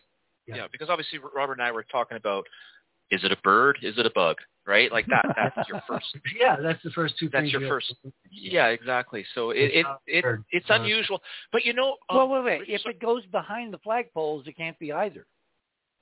Right. That's the other point. It can't be either. And I don't see any change in the color of the flagpole. You should be able to do ISA contours in the right imaging program and establish whether it's in front of or behind. And if it's behind, it's beyond 150 feet. The velocity left to right, the angular velocity would make it not a bird, not a plane, and not Superman. Well, maybe Superman. But. Yeah. The other thing is this is very intriguing. It was very psychic. I hadn't shot video in about 3 months because there was something wrong with the camera. I couldn't offload the pictures. I didn't have capacity. But I finally got a drive. I offloaded the pictures, and I took the camera, and I said to my friend, hey, this is the first time we're going to shoot video in a long time. Maybe today's the day we'll capture a UFO on video. Ha, ha, ha. Now, this one, I was not conscious of having caught it. I was conscious that something passed the lens because I got to the flagpoles. They were blowing out in the wind, straight out, beautiful shot. And so I took the camera, I looked down at it, I flipped the screen and opened it. I turned it on, and instantly, as soon as it came on, I saw something go across the screen and then thought nothing of it and just shot the video. When I came home and saw it, and saw it. Well, that happens to so many people who take photographs or videos or whatever, and they don't see it at the time, and they look at it later, and it's like, oh my God, where'd that come from? But the intriguing thing is that this is the 9th time I've had a UFO sighting at the monument, always at my Tai Chi class. And the last time it happened, June 1st of 2019, it was at exactly the same time, a few minutes after 4 o'clock. By the way, Keith tells me that your link is posted, so please check the other side of midnight. Oh, yeah. Folks, do yourself a favor and see one of the most beautiful places, one of the most beautiful temples on planet Earth. And this person went there and did a wonderful job. You got interior photos, exterior photos, describes the boat ride, everything. Oh, cool. Yeah, there it is. There it is. Yeah. And then you look inside. Time travel turtle? Wow. And look at the interiors where you see the walls and the hieroglyphics, and then compare those walls and those reliefs with what you see in the subsurface, I should say, of Alan Bean's paintings. And I thank Alan Bean for those wonderful paintings and these insights, and I hope he's happy wherever he is. He may be actually inspiring us if my experiences with Robin. I know that sounds so crazy. So I agree. And remember Jill told me the other night that she's in contact with somebody too? So this is, and I just saw a news flash today on some network feed, and I didn't have time to read it. Somebody has now scientifically proven that death can be reversed. And I have no idea what that entails, but it sounds like we're getting into very important territory. Yeah. Anyway, we are literally now at the bottom of the hour. So I think this is very appropriate given the theme not only of the evening and who could have been on the moon before us, but in honor of Robert's most recent experience in Riverside Park. This is Karen Carpenter, one of my favorite songs, because it's the kind of theme, I believe, for 2023. We're about to stay, calling occupants of interplanetary craft. Calling occupants of interplanetary most extraordinary craft. Calling occupants of interplanetary craft. Calling occupants of interplanetary craft. Calling occupants of interplanetary most extraordinary craft. You've been observing us, and we'd like to make a contact with you. We are your friends. theothersideofmidnight.com. Tune in to listen to Richard C. Hogland and his fascinating guests. Support the broadcast and don't miss another groundbreaking conversation. Join Club 19.5 to get access to exclusive member benefits. Listen to past episodes anytime on any device. Search the archives of over 180 episodes. Membership costs $9.95 a month, 33 cents a day. Talk radio at the cutting edge of science and thought. theothersideofmidnight.com.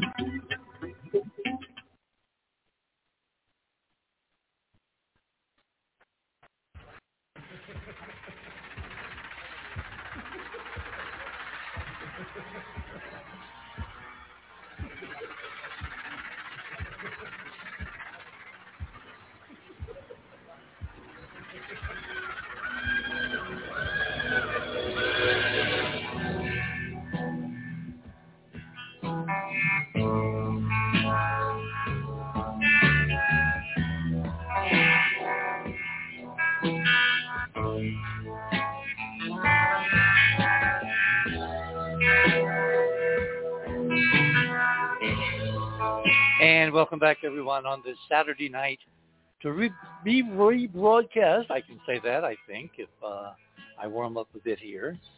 On Christmas Eve, Sunday night, Christmas Day, Christmas night, actually, technically.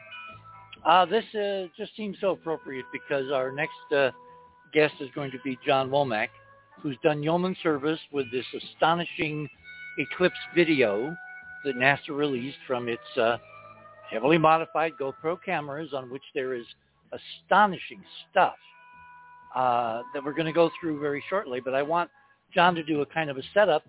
This, just for the heck of it, let's listen for a couple of seconds here. Pink Floyd and the Dark Side of the Moon.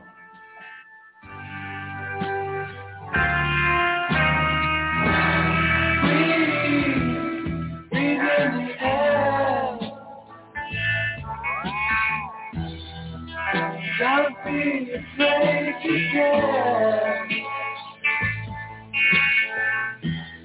You don't need me. Look around. Choose your own ground. How you live, how you fly. There is something so haunting about that album. And you know what they chose as the cover, which I find incredibly, again, prescient. And so much of this, guys, is this conscious, or is this some bleed through from some higher level of our consciousness that really, really bespeaks to something that we know deep down? But we don't know that we know, so it streams through our unconscious. And we either do it because it feels right, like that being painting, or we do it because we're communicating some higher level message, because the message from Pink Floyd and Dark Side of the Moon was a prism showing the breakout of the color of the glass that we now covers the whole misnomer of the dark side of the moon. So, Jonathan, you're on. Tell us what you did with that video and what you've been thinking about what we're all seeing in the days after you first posted it.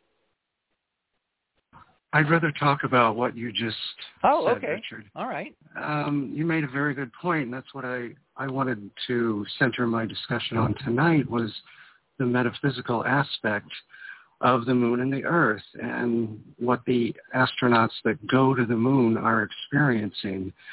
You said that you mentioned how Carl Sagan set the rule book for acknowledging. Yeah, kind of like technology. The gold standard of how I look at this stuff. Yes, but in the higher vibrational realms where, in my experience, most of the galaxy lives, these higher beings that have advanced beyond our level of technology and existence, they look for thought. They find civilizations by detecting thought patterns, and it can be at any distance. Thought is a non-local phenomenon, remote viewing and so forth. You can see across the street or remote view across the galaxy in the same manner. And it's the same thing in the spirit realms, where these beings look for thought patterns, and then they go and then they'll usually find these geometric patterns on the planet, because indeed there are people there thinking. And part of the engineering of our solar system is to help species reach a level of telepathy so that we can communicate with them someday. In the movie 2001, Arthur C. Clarke, and we go to the moon, they find this monolith. And when I saw that, I think of the astronauts going to the moon like Alan Bean and Buzz Aldrin. And first of all, the moon is unique in the way that it revolves around the Earth And its placement should tell everyone that it's not a natural. So it was put there in a very exact spot for a very precise reason by these very intelligent folks. And when we make it to the moon, something is happening, whether it's the moon's Schumann resonance that's facilitating this change.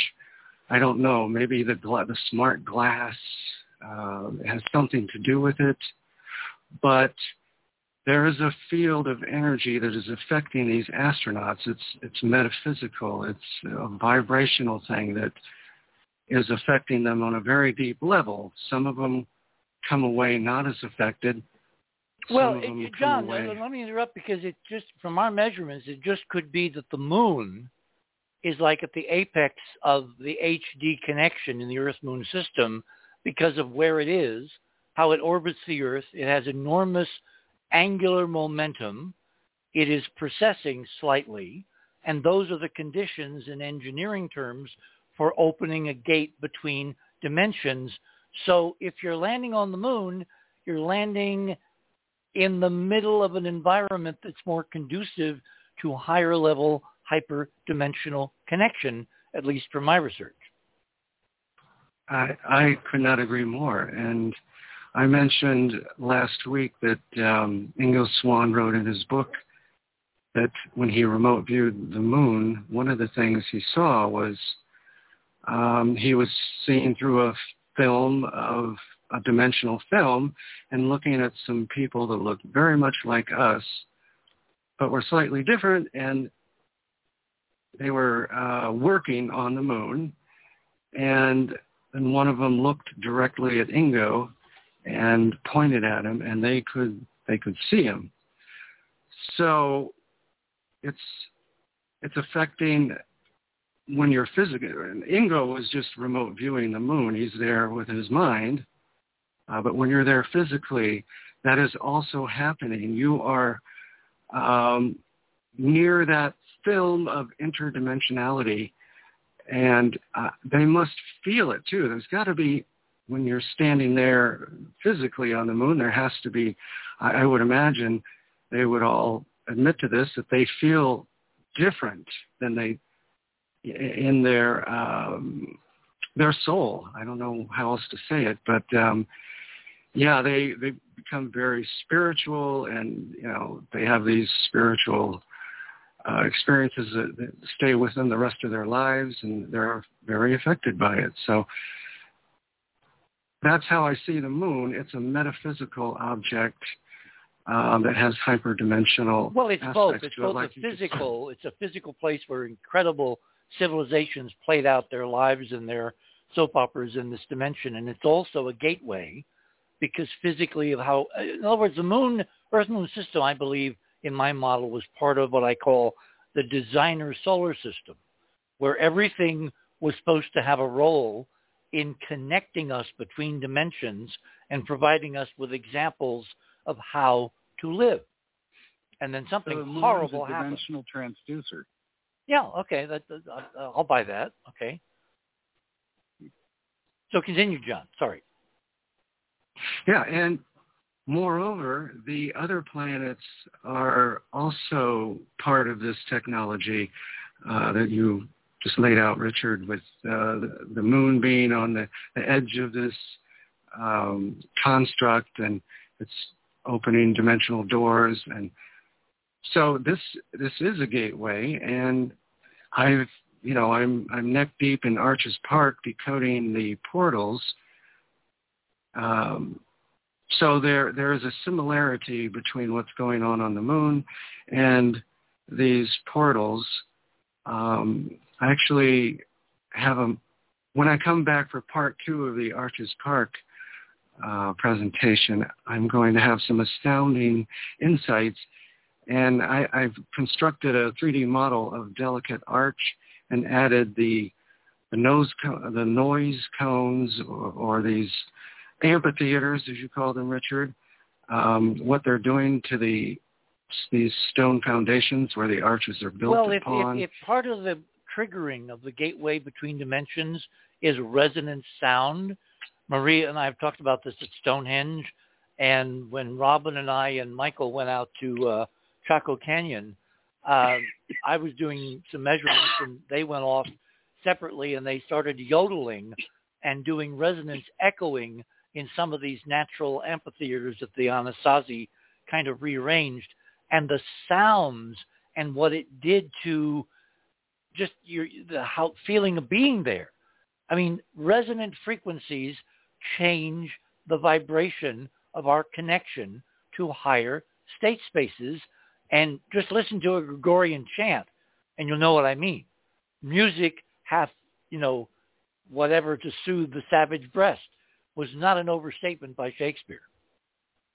Yeah, you have cymatics, and you had Dr. Don Robbins years ago did a study at the Rollright Ring in the UK, and he used a device to measure. He discovered there was ultrasound being produced at the two equinoxes at this ring, and we don't hear this. If you had a dog with him, the dog might be like, woo, but it's generating ultrasound and probably very low frequency sounds that we also don't consciously hear, but that they have an effect on us. Definitely. Okay, I'd like you to say something about the video, because I want to go to the stills next to provide foundation for the rest of our conversation, because these comparisons with Bean's paintings with contemporary imagery now from NASA, no matter how they're trying to cover it up. Why don't we talk about the weirdness that you and I talked about when you did the transfer? Yeah, the weirdness is that the moon and the Earth, they bulge with a regular frequency. They get larger and smaller, larger. And the NASA explanation on Twitter, because someone asked NASA, say, why is it bulging like that? Many times. Yeah, many times. And the answer is somewhat vague. I think what they're saying is that the camera is trying to autofocus as the moon and the Earth I'm is in sorry, motion. that is crap. And the reason is I sent you the original unedited version of the video from NASA, from the official press conference that one of the high-level messengers, again, leaking. These people are doing it like Dickinson. They don't say it in words. But in the middle of something totally unrelated, he pops up this 2-3 minute video showing the raw footage of the eclipse from the beginning to the middle to the end. It took 90 minutes. And in that time, the spacecraft is moving slightly in terms of attitude. So the Earth-Moon combo moves around the frame a bit, and you can see the shadowing changing. There isn't a quiver. There isn't a jellyfish effect at all on the original footage.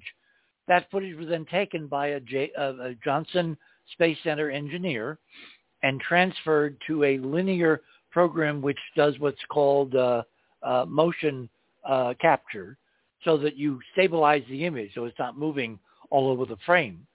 And then, because on the raw data, nothing else is doing anything in the raw data frames. They're not quivering. They're not expanding or contracting like a balloon, getting bigger, smaller. They're absolutely rock solid, except they're moving around the frame because the spacecraft and the camera's moving. And, of course, everything in the spacecraft frame is stationary, and it's only the Moon-Earth combo out there, thousands of miles away that's moving, because the attitude of the spacecraft, the camera platform, is actually shifting. So when you could put all that together, it's obvious to me, and that's why I sent you all this footage, that what NASA did when they made it available to the media, they did the transfer, they introduced the ballooning effect. They made it get bigger and smaller and bigger and smaller, and it's so damn distracting by design that you don't notice unless you're looking for the color changes as the eclipse is going from first to second to third to fourth contact, and the Earth is moving behind the moon, and that's where we have to go through the stills, because when you freeze frame it and look at it in detail, that's where the real payoff is, And NASA's being very elegant in introducing something totally spurious, totally nonsensical, totally not real engineering, simply to distract the audience from what they really should be focusing on. And it seems to work because the guy that asked the question of NASA, and he gets the reply, and he says, "Oh, thanks for explaining that. Oh, I learn something new every day." Yeah, right. Like NASA knows how to introduce noise into videos. Big X-bing deal. Okay. So with that, let's go back. We've got about 15 minutes here. Let's go back to my section of Radio with Pictures. You want to go to item number 7. These are now stills that I extracted from the video that John modified. And all he did was to simply add the color back in that NASA had subtracted. Because we're all told, from Apollo and God knows how many, 50 years, that the moon is gray. Oh, the moon is gray. Moon is gray. No, the moon is not gray. As the live video from the GoPro cameras on Orion showed us that morning when they whipped around the moon before they entered the distant retrograde orbit. So if you look at 7, there are 2 stages in the eclipse. One is early, one is later. You read from right to left. That's the real color of the moon. How do I know? Because what you do is you decrease the brightness of the image that you've captured. You then use the little eyedropper mechanism or whatever tool in the program you're working with, which gives you the light levels in the red, green, and blue channels. Remember, white light is a combination of red, green, and blue. So you balance those out so they're all equal. Then you brighten it back up so that you get the more subtle colors of whatever is in the frame, now white balanced. And bingo, they're the far side, because you're looking now at the glass on the far side of the moon, looking past the moon, which is about 50,000 miles from the Orion spacecraft, to the Earth, which is about 270,000 miles away from the spacecraft. And the orbit was arranged, again, not by accident or chance, at the level of billions to one.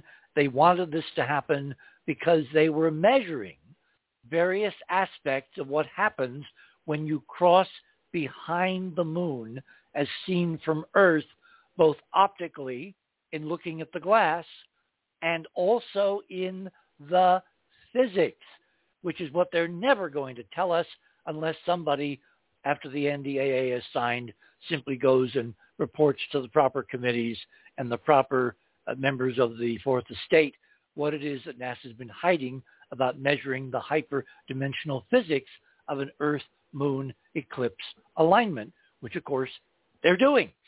All right, number 8. This is now an enlargement of the Earth going more and more behind the far side of the moon. The colors, again, I described the color balancing. They're real. They're pastel. They're stunning. They're what you see in glass. No, they're not geological. Like on the front side of the moon, there's color, but it's basically the surface. It's the composition of the soil, of the materials, whatever. On the far side, the glass is so much thicker. It's so much better preserved that they're real colors caused by spectral refraction and interference in the layers of the total moon glass dome. And I know there are people, when I say that, they freak out like, oh my God, he's crazy. There's no way. You're dealing with aliens, folks. You're dealing with a super ancient civilization. Did you expect they'd be building Kmarts? No, it's back to Arthur Clarke. Any sufficiently advanced technology is indistinguishable from magic, and this applies specifically to extraterrestrial technology, either by real aliens or our great, great, great, great distant ancestors, as I've been saying for the last 20 or 30 years. So we're now seeing this in evidence. There's a incredible glass shell with multiple layers and multiple geometry, and we finally got some close-ups of the geometry I'm going to show you very shortly. It's going to blow your minds, but it's real, it's verifiable, and it's on the original Apollo imagery, processed not by me, but by all kinds of NASA aficionados who think of themselves as kind of like surrogate citizen scientists who are working for NASA, but not really. So that brings us to number 9. Number 9 is really important. Why is it important? Because look at how the Earth is now disappearing behind the dark side, literally the night side of the moon, with the sun coming in from the left and the night side of the moon on the right. And as the Earth is disappearing, it's not blue. It's various colors. Why is it various colors? If I take a knife edge in space, in a vacuum, and I bring it across a distant object, that edge will not impart any color to the distant object. It can't. There's no way it can. So the only way that there could be color of an Earth sunset, the Earth setting behind the night side of the moon, is if something was refracting differentially, like a prism, the colors, the white light of the Earth, of the clouds, and breaking it into spectral components so you see red and violets and greens and blues like a rainbow. And that brings you down to number 10.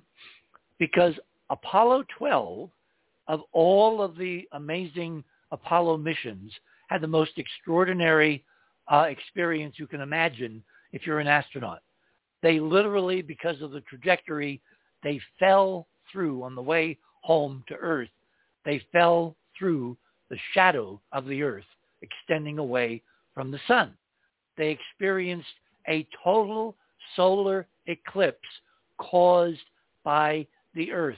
And Alan Bean was so struck, either consciously or unconsciously, by what this looked like, that he created a painting. Literally, it's in his gallery. And he's in the night side shadow, and you're looking at the clouds that are illuminated by full moonlight. Because by this time, it was almost a full moon behind the Apollo 12 spacecraft as it was falling toward the Earth. I think they were about a day out from the Earth before they entered the atmosphere and splashed down in the Pacific. And then all around the edge of the Earth, that incredible multicolored ring is the Earth's atmosphere acting like a gigantic 8,000-mile wide annular lens, refracting differentially, simultaneously, all the sunsets and all the sunrises at the edge of the Earth that are undergoing that light transition at the moment when they, the astronauts, were falling through the Earth's shadow. And Bean immortalized it in this amazing painting.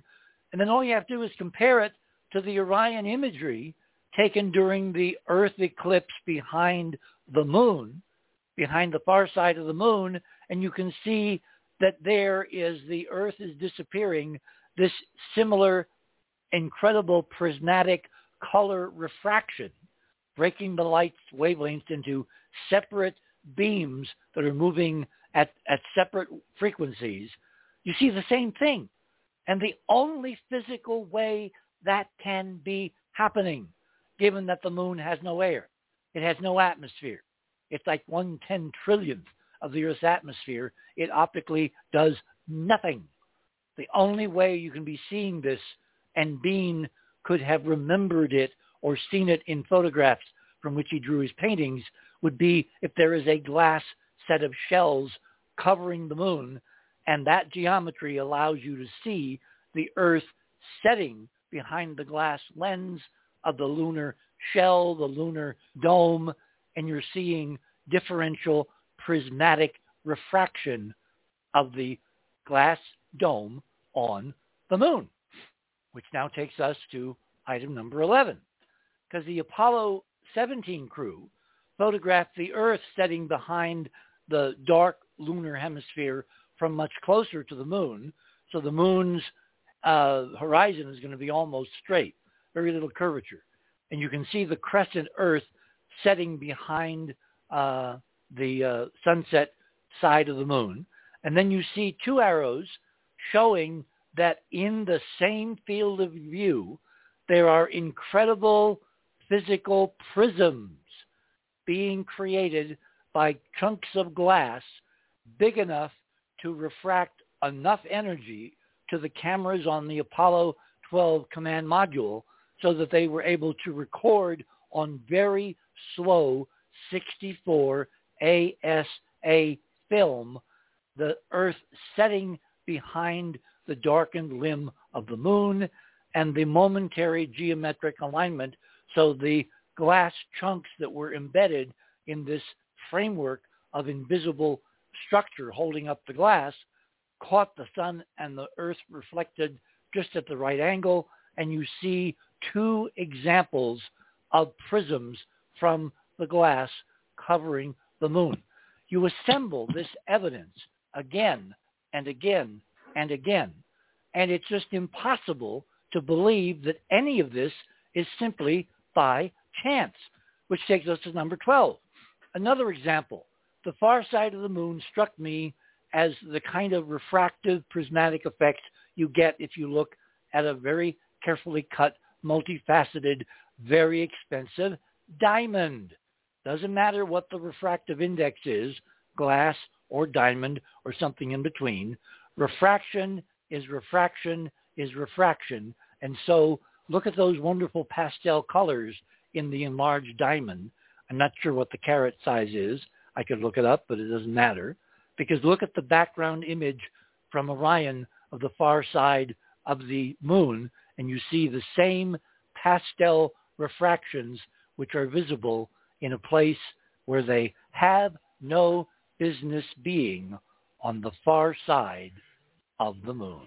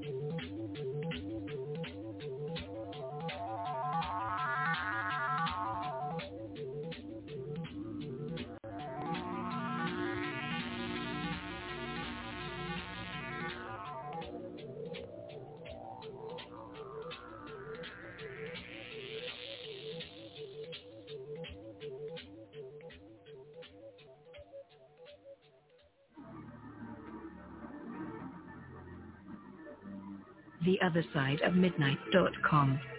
Talk radio with pictures on demand. Liberate your hyperdimensional time scale and non-linearly access over 400 hours of conversation at the cutting edge of science and thought. Join Club 19.5 to get access to exclusive content that fits your interests and time schedule. Filter episodes by guest or subject. Membership costs $9.95 a month, 33 cents a day. Talk radio with pictures on demand. theothersideofmidnight.com.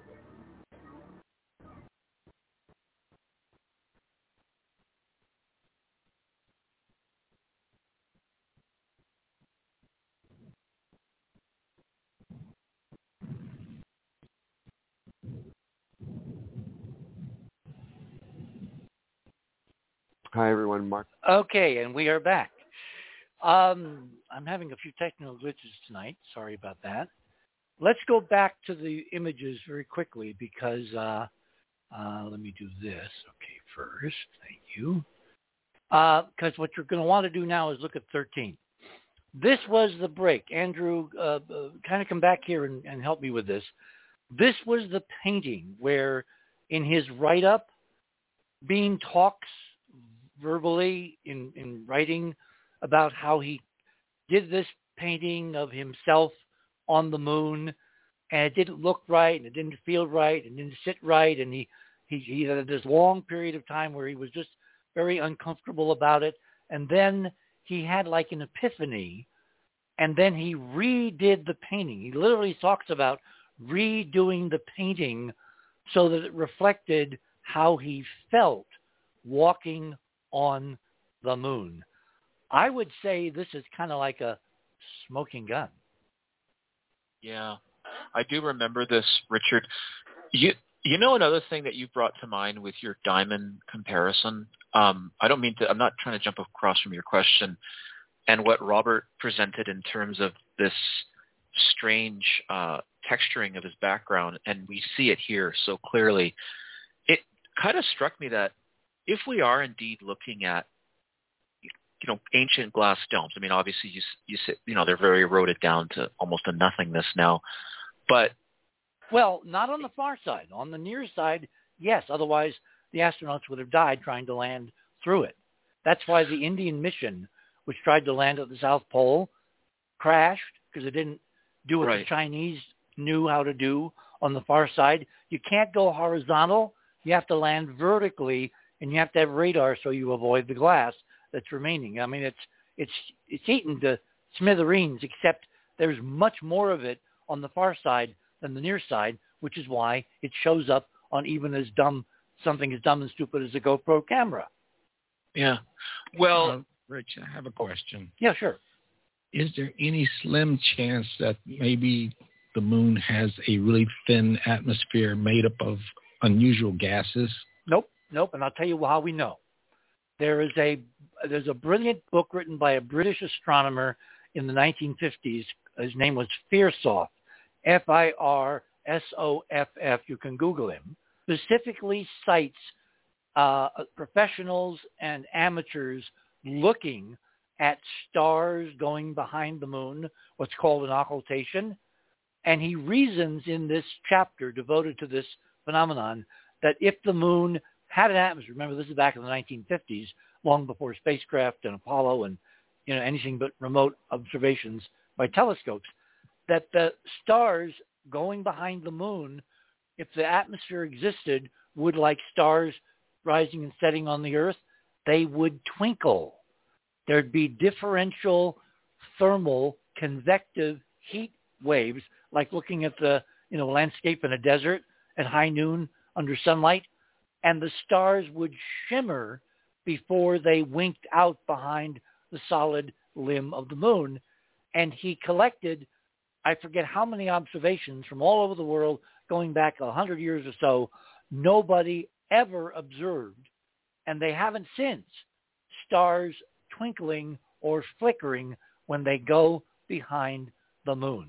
So there's no atmosphere that would optically affect light the way we see it. And the very core of your question tells me you are still doubting the presence of a dome around the moon. I have to ask the question.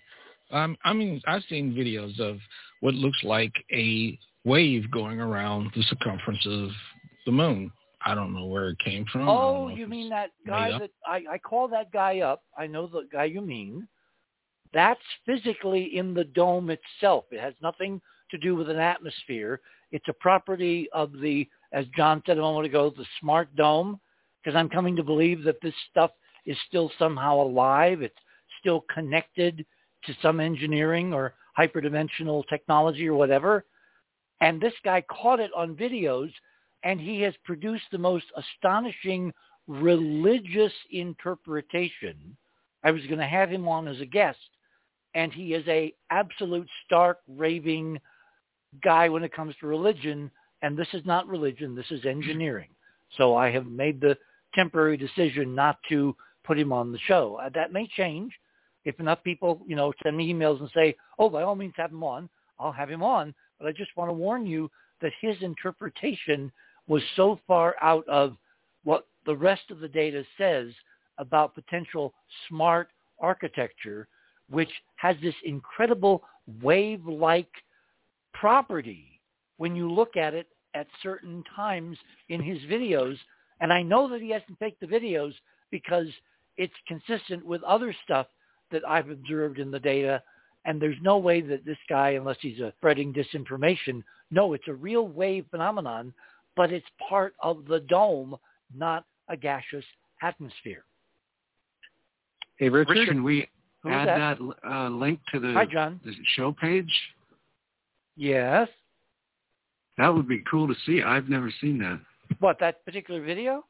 Yeah. Okay, I'll have to go find it, and we'll post it in my section, okay, is item number 20.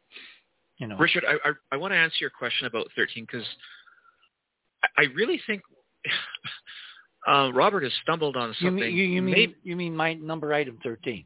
Your item 13 and this whole, I know about how Bean said it just didn't feel right. His texturing, this sort of, because he uses what's called a gesso, I don't know how you pronounce it. Yep. And he would sort of really scumble it into the background. And when we look at 13 and this painting that you're talking about, we expect the moon and even his astronaut outfit to be, rough. It's the material of his, there's a lots of tubes and things. It's a very coarse fabric because it's very thick to hold the air in and keep him alive. Sure. And then we look at the moon landscape and any of our traditional shots of the moon, whether it be the Japanese, anybody, Chinese, NASA. And it's like, yeah, we'd expect a roughness in the regolith as well. But the thing that strikes me, that has a lot, is he's really, really wanting to emphasize it in the moon sky, in the sky. Exactly. Bingo. Ding, ding, ding, ding, ding, as Art would say. Right. But, Richard, here's the thing.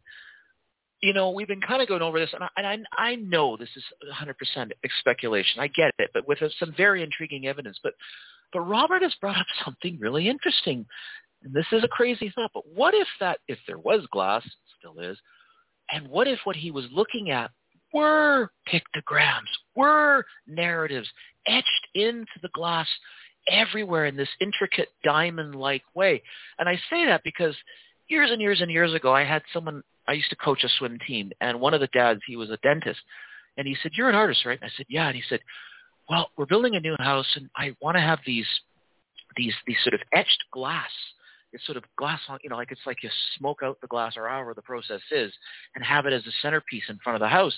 And he had me to sort of design/draw it up so that he could get it done.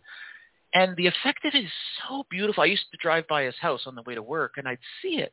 And this is just lit from within. But if you could imagine, our history written into this. And again, I know, folks, I'm really jumping out there, but Bean's, yes. but Bean's emphasis on wanting to bring out this sky, to me, just says, and then with Robert going, yeah, there could be something in there. It just makes me think we might be looking at even more extraordinary things about this glass. And if it's a glass that, what did you say, a living glass, Richard, that we could program? Smart glass. You guys are driving me crazy. I want to. But anyways, it's a thought. It's interesting. Okay, I have three more I got to get to, and then we're going to bring. God. What do you mean, oh God? No, God is not running the show. I am. So, item number 14. Item number 14. Okay. Click on 14. This is the 13, NASA normal view of the Taurus Littrow Valley of the moon where Apollo 17 landed.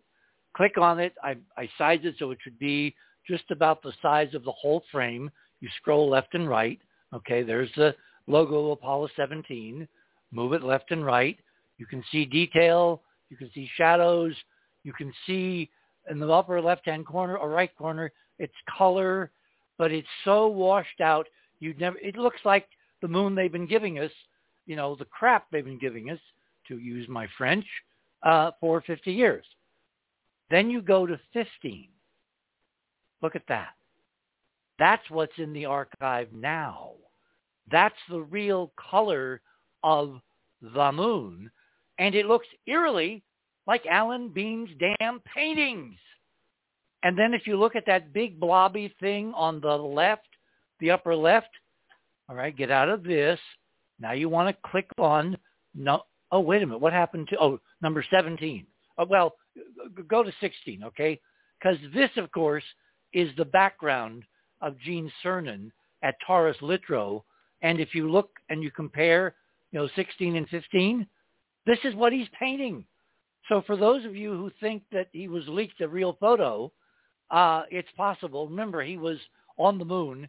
He knows what he saw, if he could remember it, if the drugs didn't drive it out of his consciousness. So I don't know whether it even means anything, because he's a first-person witness.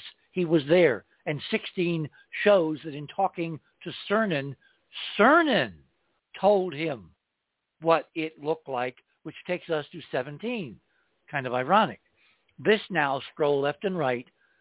Andrew, there is your sky castles and glass geometry, the glittering glass geometry when you're looking directly at the sun, where the geometry is backlit by sunlight, and it shows geometric streaking, it shows spars, it shows individual cupolas and spheres, and a color shift caused by the chromatic refraction in the glass that is identical to what you see in the diamond, in the glass shells, in all kinds of other examples. Now, number 18.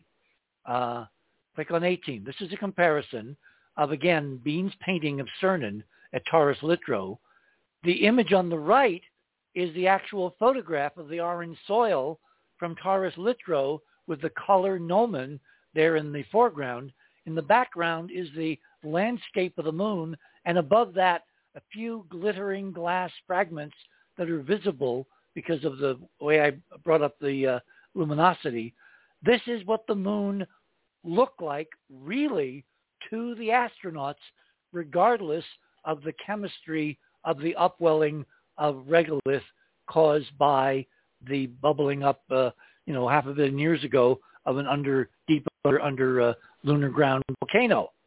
And finally, this comes to one of my favorite shots, Andrew. This is a comparison of Harrison Schmitt, again at Taurus Littrow under glass. On the right side is the Madrid Crystal Palace, showing what happens when you create a structure totally made of panes of glass, all the different colors that you get, both in the air, in the glass, on the floor, while you're walking, in the panels overhead. And there on the left is the image of of Schmitt, taken off the NASA website and color enhanced. Just the color has been resaturated, and you see not only the horizontal layering of the sunrise reflections from sunrise, behind your view, projected on the dark side of the night side of the moon as the sun is rising behind you. You also see a little additional tiny prism focused on the camera because of the right angle in the glass. You see the color of the astronaut spacesuits. You see the blues. You see the golds. You see the mauves. And you see basically what the moon really looked like to all of the crews, but it was only Alan Bean that was able to commit it to a recordable form and get away with so-called artistic license in telling the truth about the moon. Ron? Yeah, this is not anti-dome, so I don't know why you're holding me off. There's something else that's a factor that applies to all of this. The moon itself is a hyperdimensional object. And I don't mean that in a really general sense. It's different. I think that those that want to keep things secret are much less worried about human beings landing and walking around on the surface of Mars than they are about the moon. The moon is different. Since it was parked there, it's something else. It is virtually an enormous hyperdimensional gateway all by itself. It's why it draws our attention. That's what John and I said half an hour ago. Were you listening? The moon to itself, every word. I didn't have it come out that way. It's because I don't speak like you and you don't speak like me. I've said the moon was added to increase the amplification of the HD connection to, let me finish, to the Earth in terms of its angular momentum. You could have added a chunk of basalt, which is what they think the moon is, and it would still have the same hyperdimensional effect. The moon as a mass is doing the HD thing to the Earth-Moon system, regardless of what it's made of.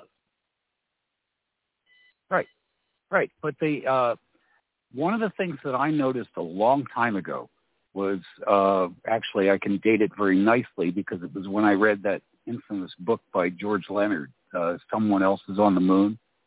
And I realized something was going on. It gave me the idea of the stationary hologram. Doesn't require power, doesn't require anything else. They had so mastered the art of optics and so forth that they were able to do that. And some of those still survive. And some of the things you're talking about hanging in the sky, those are holographic. Maybe and maybe not. It's a great. Not all of them. Ron. The whole point is to check things and verify you're looking at real stuff, not just speculation. Right. This is what everything you said is speculation too, because we haven't physically touched it. Now, you don't have to physically touch it. If you get enough pictures from enough different angles and the same thing is there and it changed like a hologram three-dimensionally, you wouldn't have to physically touch it. You can't touch most holograms. That's right on point. Let me finish. The thing is, no, you don't have to touch it. But B, you can't really see it in a single photograph. It's something that you will see glimpses of or references of if you look at enough photos of the same place, speaking in this case of the moon. And one of the things that George Leonard did talk about, seeing strange reflective and refractive things on the surface, he couldn't define them. One of them is in the crater Plato. And it's at about, if you look, just stare down at it because it's nice and round, it's at about 5 o'clock around the rim there. And it's an impossibly tall statue of an Indian. Looks kind of like an Inca. And it took years of study to figure out that that's what it had to be. So I could still be wrong. Well, that's what you think it's one of the stationary holograms. That's what you think it looks like, and it could be a hologram, not a physical object. And this is all totally, bona fide speculation or theory. And we have the prospect now of getting real data. You know how we're going to get real data, which is my entrance to Barbara? Because Barbara's on tonight to talk about the politics of taking this theory and making it manifest in the place where all of this has to ultimately come to fruition or society will never benefit, which is in the political process in Washington. Barbara, what are you thinking about what we've been looking at and I might as well go to bed. Good night, Ron. Okay, can you hear me? That way I am leaving. Okay. Hi, Barbara. Bye. Good night, Barbara. Okay. Yeah, can you hear me, Richard? Bye-bye. Mm-hmm. Can you hear me? Yes, bye-bye means it's an old phrase. It means hear you loud and clear. Oh, okay. Well, I'd like to make a few comments, and I think they're valuable to what has been said before, and then we'll get to your politics issue. In response to Robert Morningstar's presentation, which I loved, I have been to the island of Philae, to the Temple of Philae. And this was my trip in 2017 to Egypt. I'm going to go again late February into March of next year. And there was something about, even though the temple was moved because of the Aswan Dam and all of that, it's still the temple. And there's something about that temple that was not just my favorite, but there was something highly spiritual about it compared to the others. And if you just look at it, when you're there especially, but even looking at the photos of it, and comparing it with the photos of, for instance, the Luxor Temple, Karnak. There's something about Temple and the island of Philae that is more human scale. It's bringing, and it's also the island of Isis. So it's the feminine side of the Godhead, of the Trinity. And it was the most beautiful of all of the temples as well. So I just wanted to say I've been there, and anyone who hasn't gone to Egypt or has gone to Egypt and never went to the Temple of Philae, where it's been moved, you absolutely have to do that. And you reach it by boat, of course. It's an island. It's just a wonderful, wonderful, wonderful experience. Okay, the next thing I wanted to mention is that I met Eugene Cernan. And my first question, I've met a number of astronauts, but my first question is, was Alan, for those especially who might be new to this show, and just to remind me, is it the case that Alan Bean was physically on the moon? Yes, he was the lunar module pilot on Apollo 12, which was the second manned landing on the moon after Apollo 11 in November of 1969. So he was physically on the surface? Yes. Okay. All right. That's very, very important. And so he experienced what you show in your number 10. Exactly. That's my whole point. Yeah. Your number 10 to me is the most incredible of all of the images the comparison images that you've given. I would like to also add, I don't know if I mentioned this before. I think I did on a previous show. I not only held the NASA portfolio in the Reagan White House for the first 2.5 years, something like that, in his first term, starting on January 20th, 1981, but I went to Stanford University, undergraduate and graduate, and I am both a member and on the advisory committee of an organization, believe it or not, it exists, called Stanford on the Moon. And on the advisory committee with me is none other than Buzz Aldrin. So all of this is very, very important to me personally, especially because, as I mentioned on a previous show, but for those who might be new to this show, when I was double-hatted with between the Reagan White House and the Reagan Justice Department Civil Rights Division, where I headed the Attorney General's Gender Equity Task Force. And one of my jobs, probably the most important job, was to meet with, at the deputy level approximately, of the 46 departments and agencies of the federal government, which of course included NASA.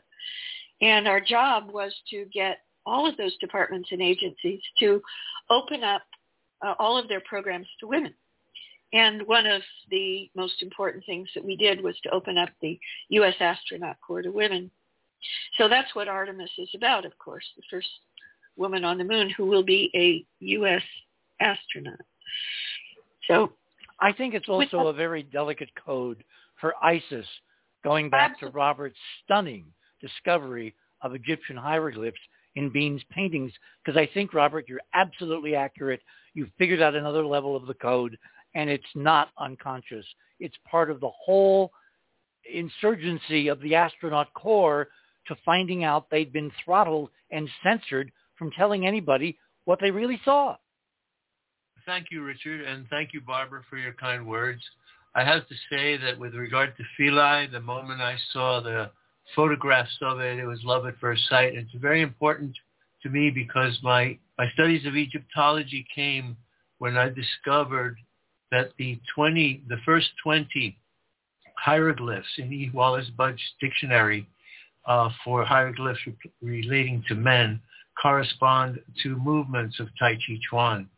So that began my studies, and I had instantaneous realization that those two traditions are connected, and the information has been transferred through time, through millennia, by the hieroglyphics of the form. So the Tai Chi form in hieroglyphics says something. But that's a story for another time. But can you imagine doing Tai Chi on the moon's gravity? Wouldn't that be wonderful?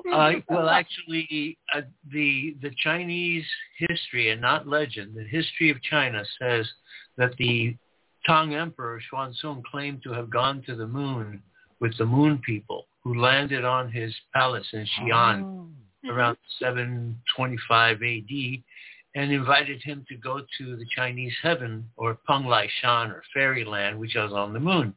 He claimed to have gone to the moon and been entertained by the moon people with beautiful dances of fairies in resplendent, iridescent garments, dancing to celestial music. When he came back, he taught his wife those movements. He said, "You must learn these before I forget them." And he wrote down music. And it's a long history that led to revolution, etc.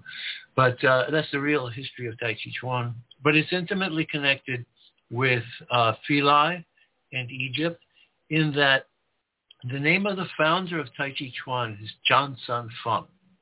And that is actually a pun. Zhang is a measure in Chinese for flat quadrangular areas, and San Feng means 3 humps. And for years I pondered it, because how could the founder of Tai Chi Chuan be called the flat plane with 3 humps? And suddenly I realized that it was referring to Giza, the Zhang Giza, and that it's a code. It's the Chinese for the origin of this and the connection, lunar connection, celestial connection, mystical connection, and joining these two traditions, even down to metaphysics. In the Egyptians call the soul the Ka and the Ba, and the Chinese the Taoists call the soul the Gui and the Bo. And they mean very interesting things. But I think that I really picked up Alan Bean's message. All of us working together have deciphered this. And it's part of something that I call geometric ciphers or geometric encoding. And you have to break the code geometrically. It's not a... I'll tell you what, Robert, we're at the bottom of the hour. Yeah. We will resume this, and we'll get to, which I want to get to after we've laid the foundation, how do we make all this real? Without the right politics, nothing is going to change in the most important discovery, literally in the history of mankind. Proof that we are not alone, and somehow we humans, like Neil Armstrong said, are part of a larger mankind.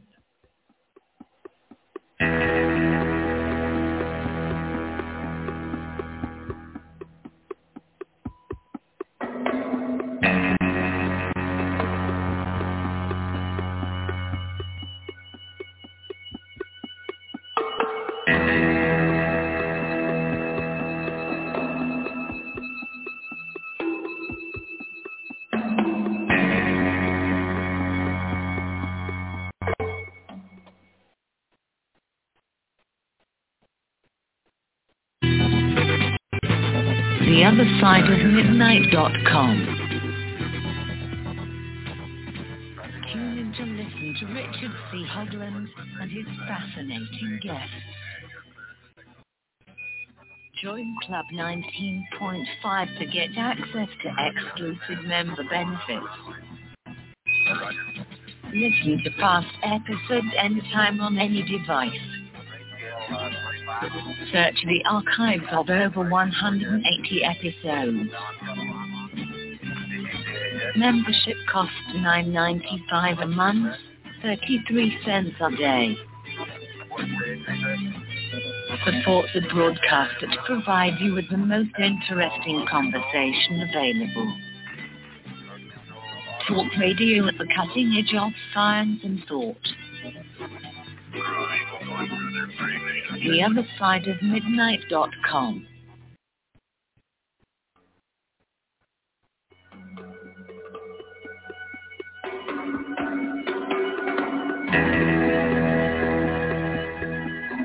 And welcome back, everyone, to this last half hour. If you're listening on Christmas night, we've been describing the most incredible Christmas present for the world one can imagine. reconnecting the human species with who we really are. So, Barbara, let me go to you because George is waiting in the wings, and she has some very interesting things that she wants to contribute in the way of the art commentary. But I want you to say a couple words about how politically we transfer this from just a bunch of friends and colleagues, talking to each other about amazing stuff. How do we get it solidified in the real, practical, political world of U.S. politics and policy making? Right. Well, you and I talked offline before the show because I realized that there was a way to amplify what I've already said on a previous show about how to go about this. And that is, and what I'm about to say applies to any important message that you want to get out officially, to officialize it and get it out to millions of people. Not just this subject, but any subject, any topic. So as you can imagine, I could apply this, for instance, to 9/11 truth. But for lunar truth, if you will, which is what we're talking about, in previous shows I've mentioned that what is needed in this particular way to go about it, which is where I'm focusing tonight, what you need is at least one courageous member of Congress, of the House or the Senate, a sitting member of Congress, because it only takes a single member of Congress to spill the beans of whatever it is on the floor of the House or the Senate or in any House or Senate committee room or in any official capacity as a member of Congress. And when they do, under the Supreme Court decision of Gravel versus U.S., versus the United States, there is nothing that any individual, including the President of the United States in the executive branch or in the court system itself, can do to that member of Congress for telling the truth on the floor of the House or the Senate or in a committee room, committee hearing. There's nothing that can be done to them under the speech or debate clause of the Constitution. This is a binding Supreme Court decision. Now, what I realized and told you about on a phone call a few days ago that I wanted to add to that, if you can get to, and then we have to discuss who are the best candidates. You have to find the very best candidate, just one, and get to that individual to begin with, nobody else. But once you have a courageous member of Congress who spills the beans of whatever it is on the floor of the House or the Senate or in any hearing room, House or Senate committee hearing, then every single word that they say goes into the congressional record. It is printed daily by the government printing office. And there is a federal statute that states that the franking privilege of, and I believe this is in the Constitution, the franking privilege. Yes. But it's the franking privilege of any member of the House or the Senate enables them to send anything that is published in the congressional record free of postage to, I believe it's just to their own constituents, but you're talking about something like 750,000 people in the House. And you're talking about every single resident and voter of your state if you're a member of the Senate. So it would be better to get to a member of the Senate. Which could be like 45 million people in California. Exactly. All right. So the question is, are either of the senators from the state of California the best candidate? I don't think so.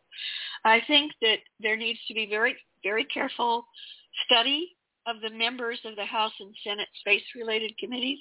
I believe that's something like Space Science and Technology Committee or something like that. I think we need to do some serious research to determine who is the best candidate. And ideally, again, it would be a senator because the franking privilege would cover every single resident of their state. Barbara, let me ask you a dumb question, okay? You keep talking about we need to research and get the right person, all that. My attitude would be no single point failure. Every person listening has 2 senators and at least 1 congressman. No matter where you are in the United States, I would pepper the realm with information, with video links, with this show, with white papers.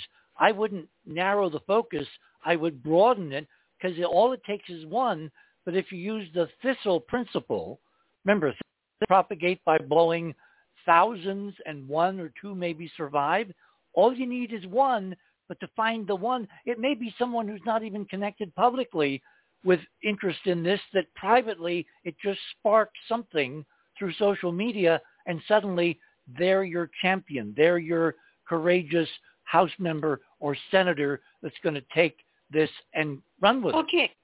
Okay, but there's the other side of the coin is also serious, and that is from hard experience with the 9/11 Lawyers Committee and the 9/11 Truth Movement. We tried that tack, and we had a bunch of crazy-sounding people going to see their congresspersons, talking about truly far-out theories about 9/11.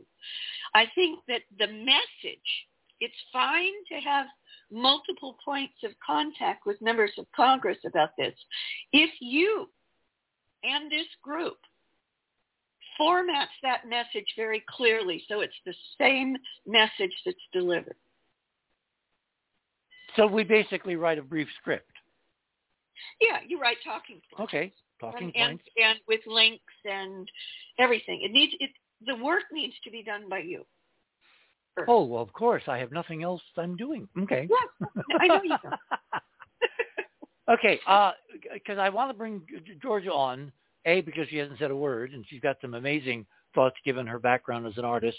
I wanted to address the metaphysics of the moon, Earth-Moon system. Then I want to close out by going back to Andrew, has something very important on the constituency political front to kind of wrap up the evening. So, Georgia, you've been listening patiently, and you've been yes, I have. You've been distilling metaphysical, artistic thoughts.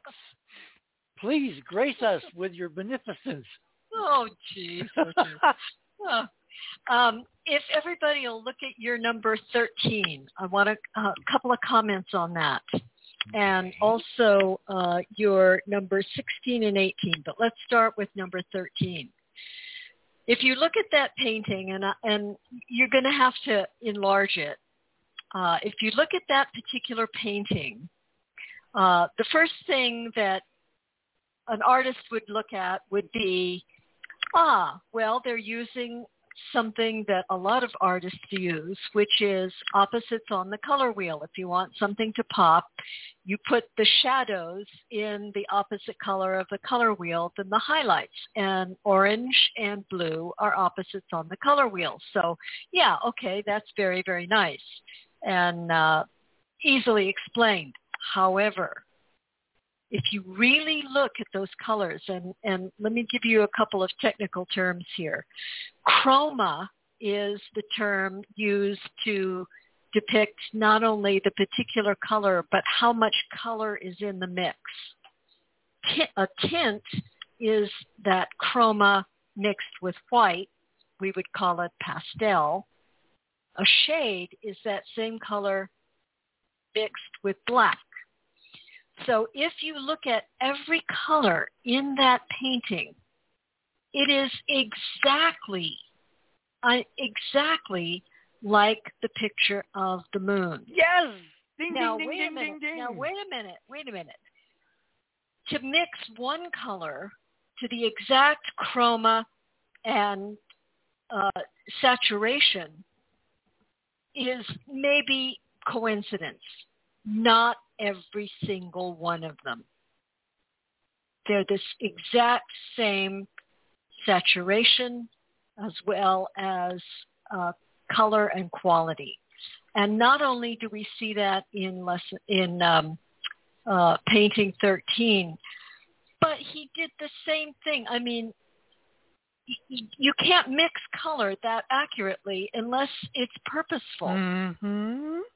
Look at number 16 and number 18. He did the same thing there. And he showed you what he was doing, because look at the landscape of Taurus Littrow, the moon surface where Gene Cernan was walking. I know. The background. I mean, the probability of mixing color that precisely, I mean, a pink is not like another pink. To bring it to that exact mixture of chroma and whiteness and okay, what I'm going to do grayness. after the show, Keith, is I'm going to send you a 13A, which is how Bean described how he created that painting. And it was after, he literally admits in this paragraph, this peroration, that it was after years of soul searching and putting it away and then getting back in touch, and how it's, in other words, it was his decision to come out of the closet, to use a very important term.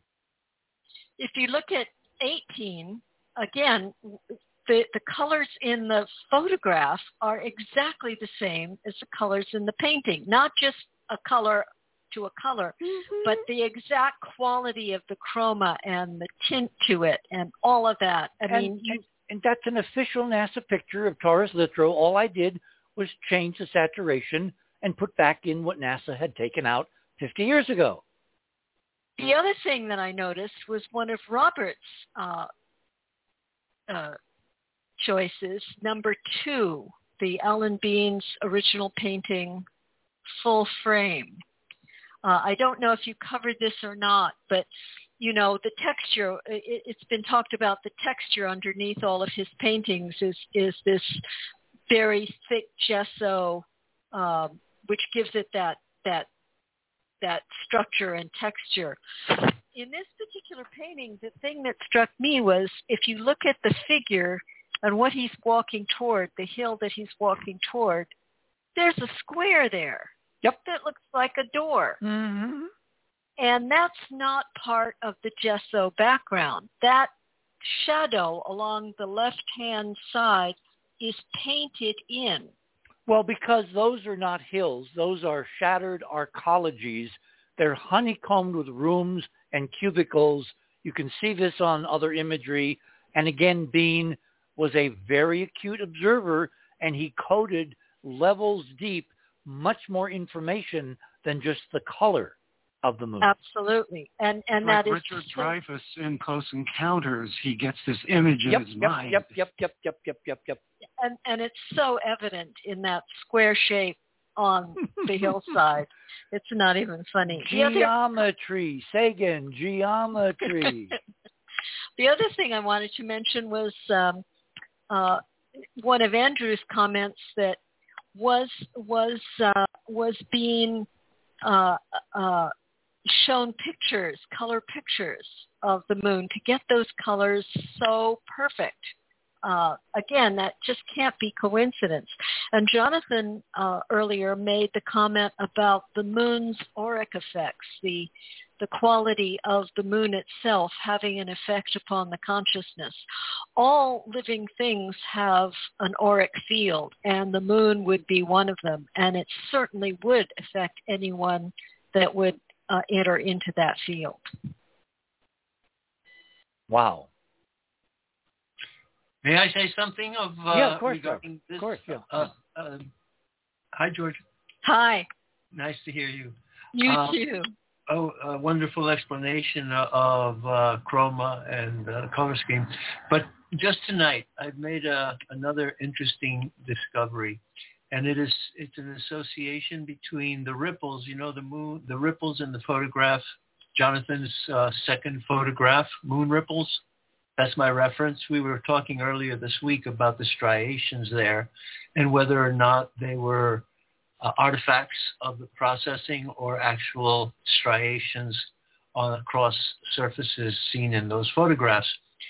And just by chance, I thought that they could be shadows of cables, parallel cables hanging over the surface. One explanation. But then I went to Alan Bean's painting of, I think it's your number 13. Richard's number 13. No, wait. Let's not leave that, because that's Ron's amazing contribution tonight that he didn't get a chance to present. Yeah, right. These linear things, we've seen them before on Apollo imagery. Right. And they are cables. I think they're parallel cables. I know they're cables, because I looked at a million pictures starting with Apollo 10, and they're not that far from the spacecraft. There's actual objects on them. They change angle of light with refraction, like they refract space above and light below. Get ready for a big surprise, Richard. Get ready for a big surprise. Photo number 13, the same photograph that Georgia has been discussing and analyzing. I want you to enlarge it, and I want you to look into the visor of the astronaut. And you'll see the reflections, those same lines are depicted on his... Totally agree. Yes. But the other important part, I've worked with the original photograph of this same painting, and the interesting thing is the floor. He's looking down into a well, a pit, that's got all kinds of stuff in it that doesn't look like stuff that Apollo took to the moon. And perhaps at another time we'll do a program. Which image are you talking about? Number 13. You have to enlarge it and look at his space helmet, the reflection in his space helmet. Right. You'll see the striation of parallel lines all across the top as if it's above him. But then in the lower part of the sun shield is reflected a pit in the ground with all kinds of artifacts around it that don't look like stuff that Apollo took. that rectangular thing at the bottom of the faceplate in reflection, that's the camera that's on his chest. But everything above that in the visor to the horizon, that could be what you're saying is something different. Yeah, that's a pit and stuff on the ground that, so we should work on the original. I have it in my archives. The other part is in another copy of a similar photograph.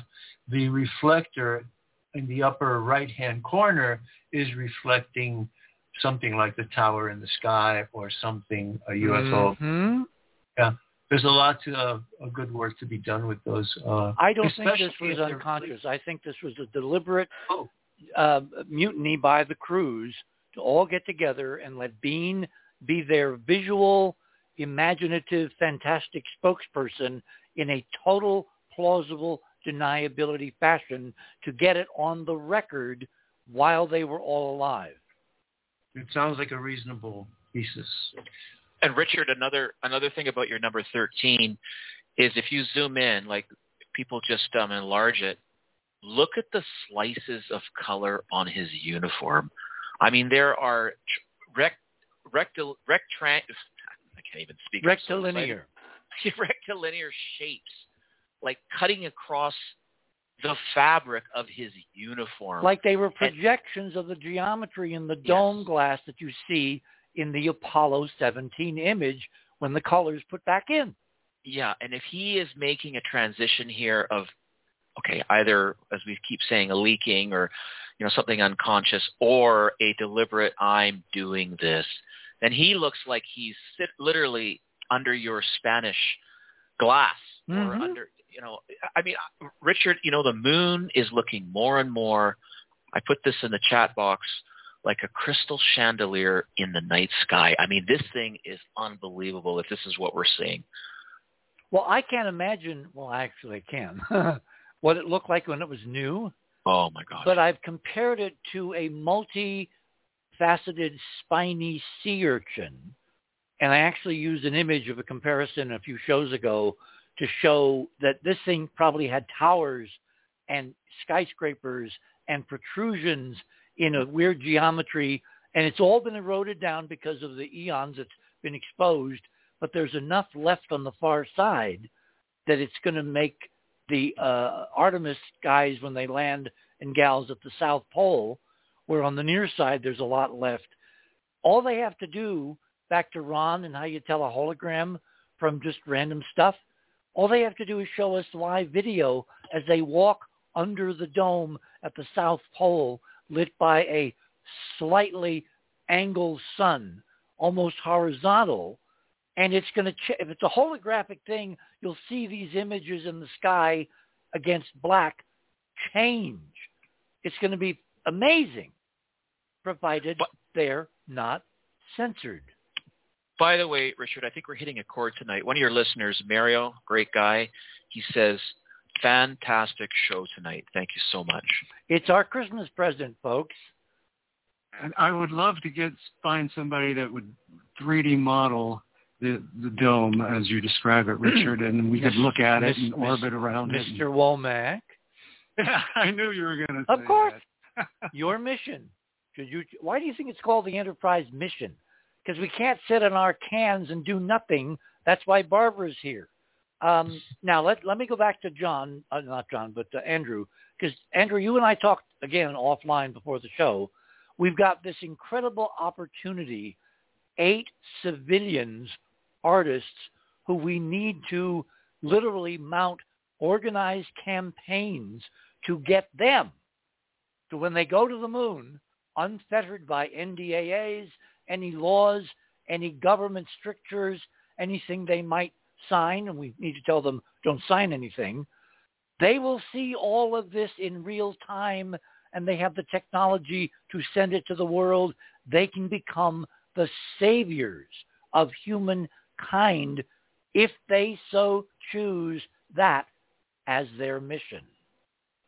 And they are accessible, I assume. Richard, I have not as yet looked deeply into these people. I find it absolutely fascinating that artists would be chosen. And I know we've talked about this a few years back. That was the whole intent of the mission. But the question is, why? Why not bring... They're planetary court reporters. Yes! Exactly. And visual people who use their eyes and probably have some kind of imagination as well. See, I want to play kind of matchmaker because I'm thinking that, Andrew, you should go after the British photographer who is got the skills to record, and you're part of that community, the imaging, Hollywood, graphic community. If you open hailing frequencies and then hand her off, if you want, to me, I think we could do a 1-2, do-si-do here and get her primed for what she could do single-handedly by just looking out the damn window. No, I definitely will reach out to her. I mean, we have the information, so, and I know she's a public person. They must all be, right? So, well, they're performers, of course, and they're on social media. I'm sure they're on some whatever mangled version of Twitter is going on, which brings me, by the way, to Musk. Because if these 8 civilians represent the doorway, the gateway to a whole new future for humankind, and we didn't spend anywhere near enough time talking about what the implications, the real world practical implications of this are going to be, let alone the consciousness implications, but we have more shows coming, so we will. If that's all true, then every member of this audience all over the world using social media can track down and communicate with every one of these artists, astronauts going to the moon a la Musk, regardless of what's been happening to Musk to basically deter him from his prime mission, which is nothing more, nothing less, liberating humankind from slavery and bondage that we've been under for who knows how many eons. Yeah, 100%. There was a lot of hubbub about his outfit that he wore on Halloween. And I know, Richard, you and I chatted briefly about this, and it was red. I mean, everybody was saying, oh, it's very, very satanic, and et cetera, et cetera. But it's like, look closely, folks. It's red. It's a uniform. It's like armor. And there's a ram on the front chest. And what's the ram? Aries. Mars. Yeah. The symbol of Mars. See, again, when you can comparison the potential psychological or subliminal or unconscious memories of someone like Bean, who was physically there, with the conscious program of the astronauts as engineers to get the word out, to get the truth out, to fight against the suppression. And then you look at the objective data they brought home, the photographs. I mean, compare 14 and 15, my 14 and 15. 14 is what we've been living with for 50 years. 15 is what was really there. All we've done is bring out the color that was in 14. Anybody can do that. Download it, put it in an imaging program, and just turn up the saturation, and bingo. Now, if you want to get a little more sophisticated, you go back to the NASA headquarters website, which is called the Apollo Surface Journal, and you find that number. You download that image into your program, turn up the saturation, and bingo, there is the real moon that Alan Bean has been trying to tell us about, like Emily Dickinson, for decades. Click, click, someone's typing. Hey, we've got 2 minutes. Who wants to close off the show with the appropriate Christmas ending? Well, I suggest people season's greetings to all. God bless you all, and rejoice in Christmas. Well, I'm in mind of the, 3 wise men who were really magi magicians, and their trek to Bethlehem, which I used to do at the planetarium over and over again every Christmas. And in those days, we had no idea of the real solar system that we are surrounded with. So I just thought it kind of appropriate that on this Christmas, we give everybody what I think is the best Christmas present you can imagine, which is a hopeful future, not one of gloom and doom and prognostications, but a window, a gateway.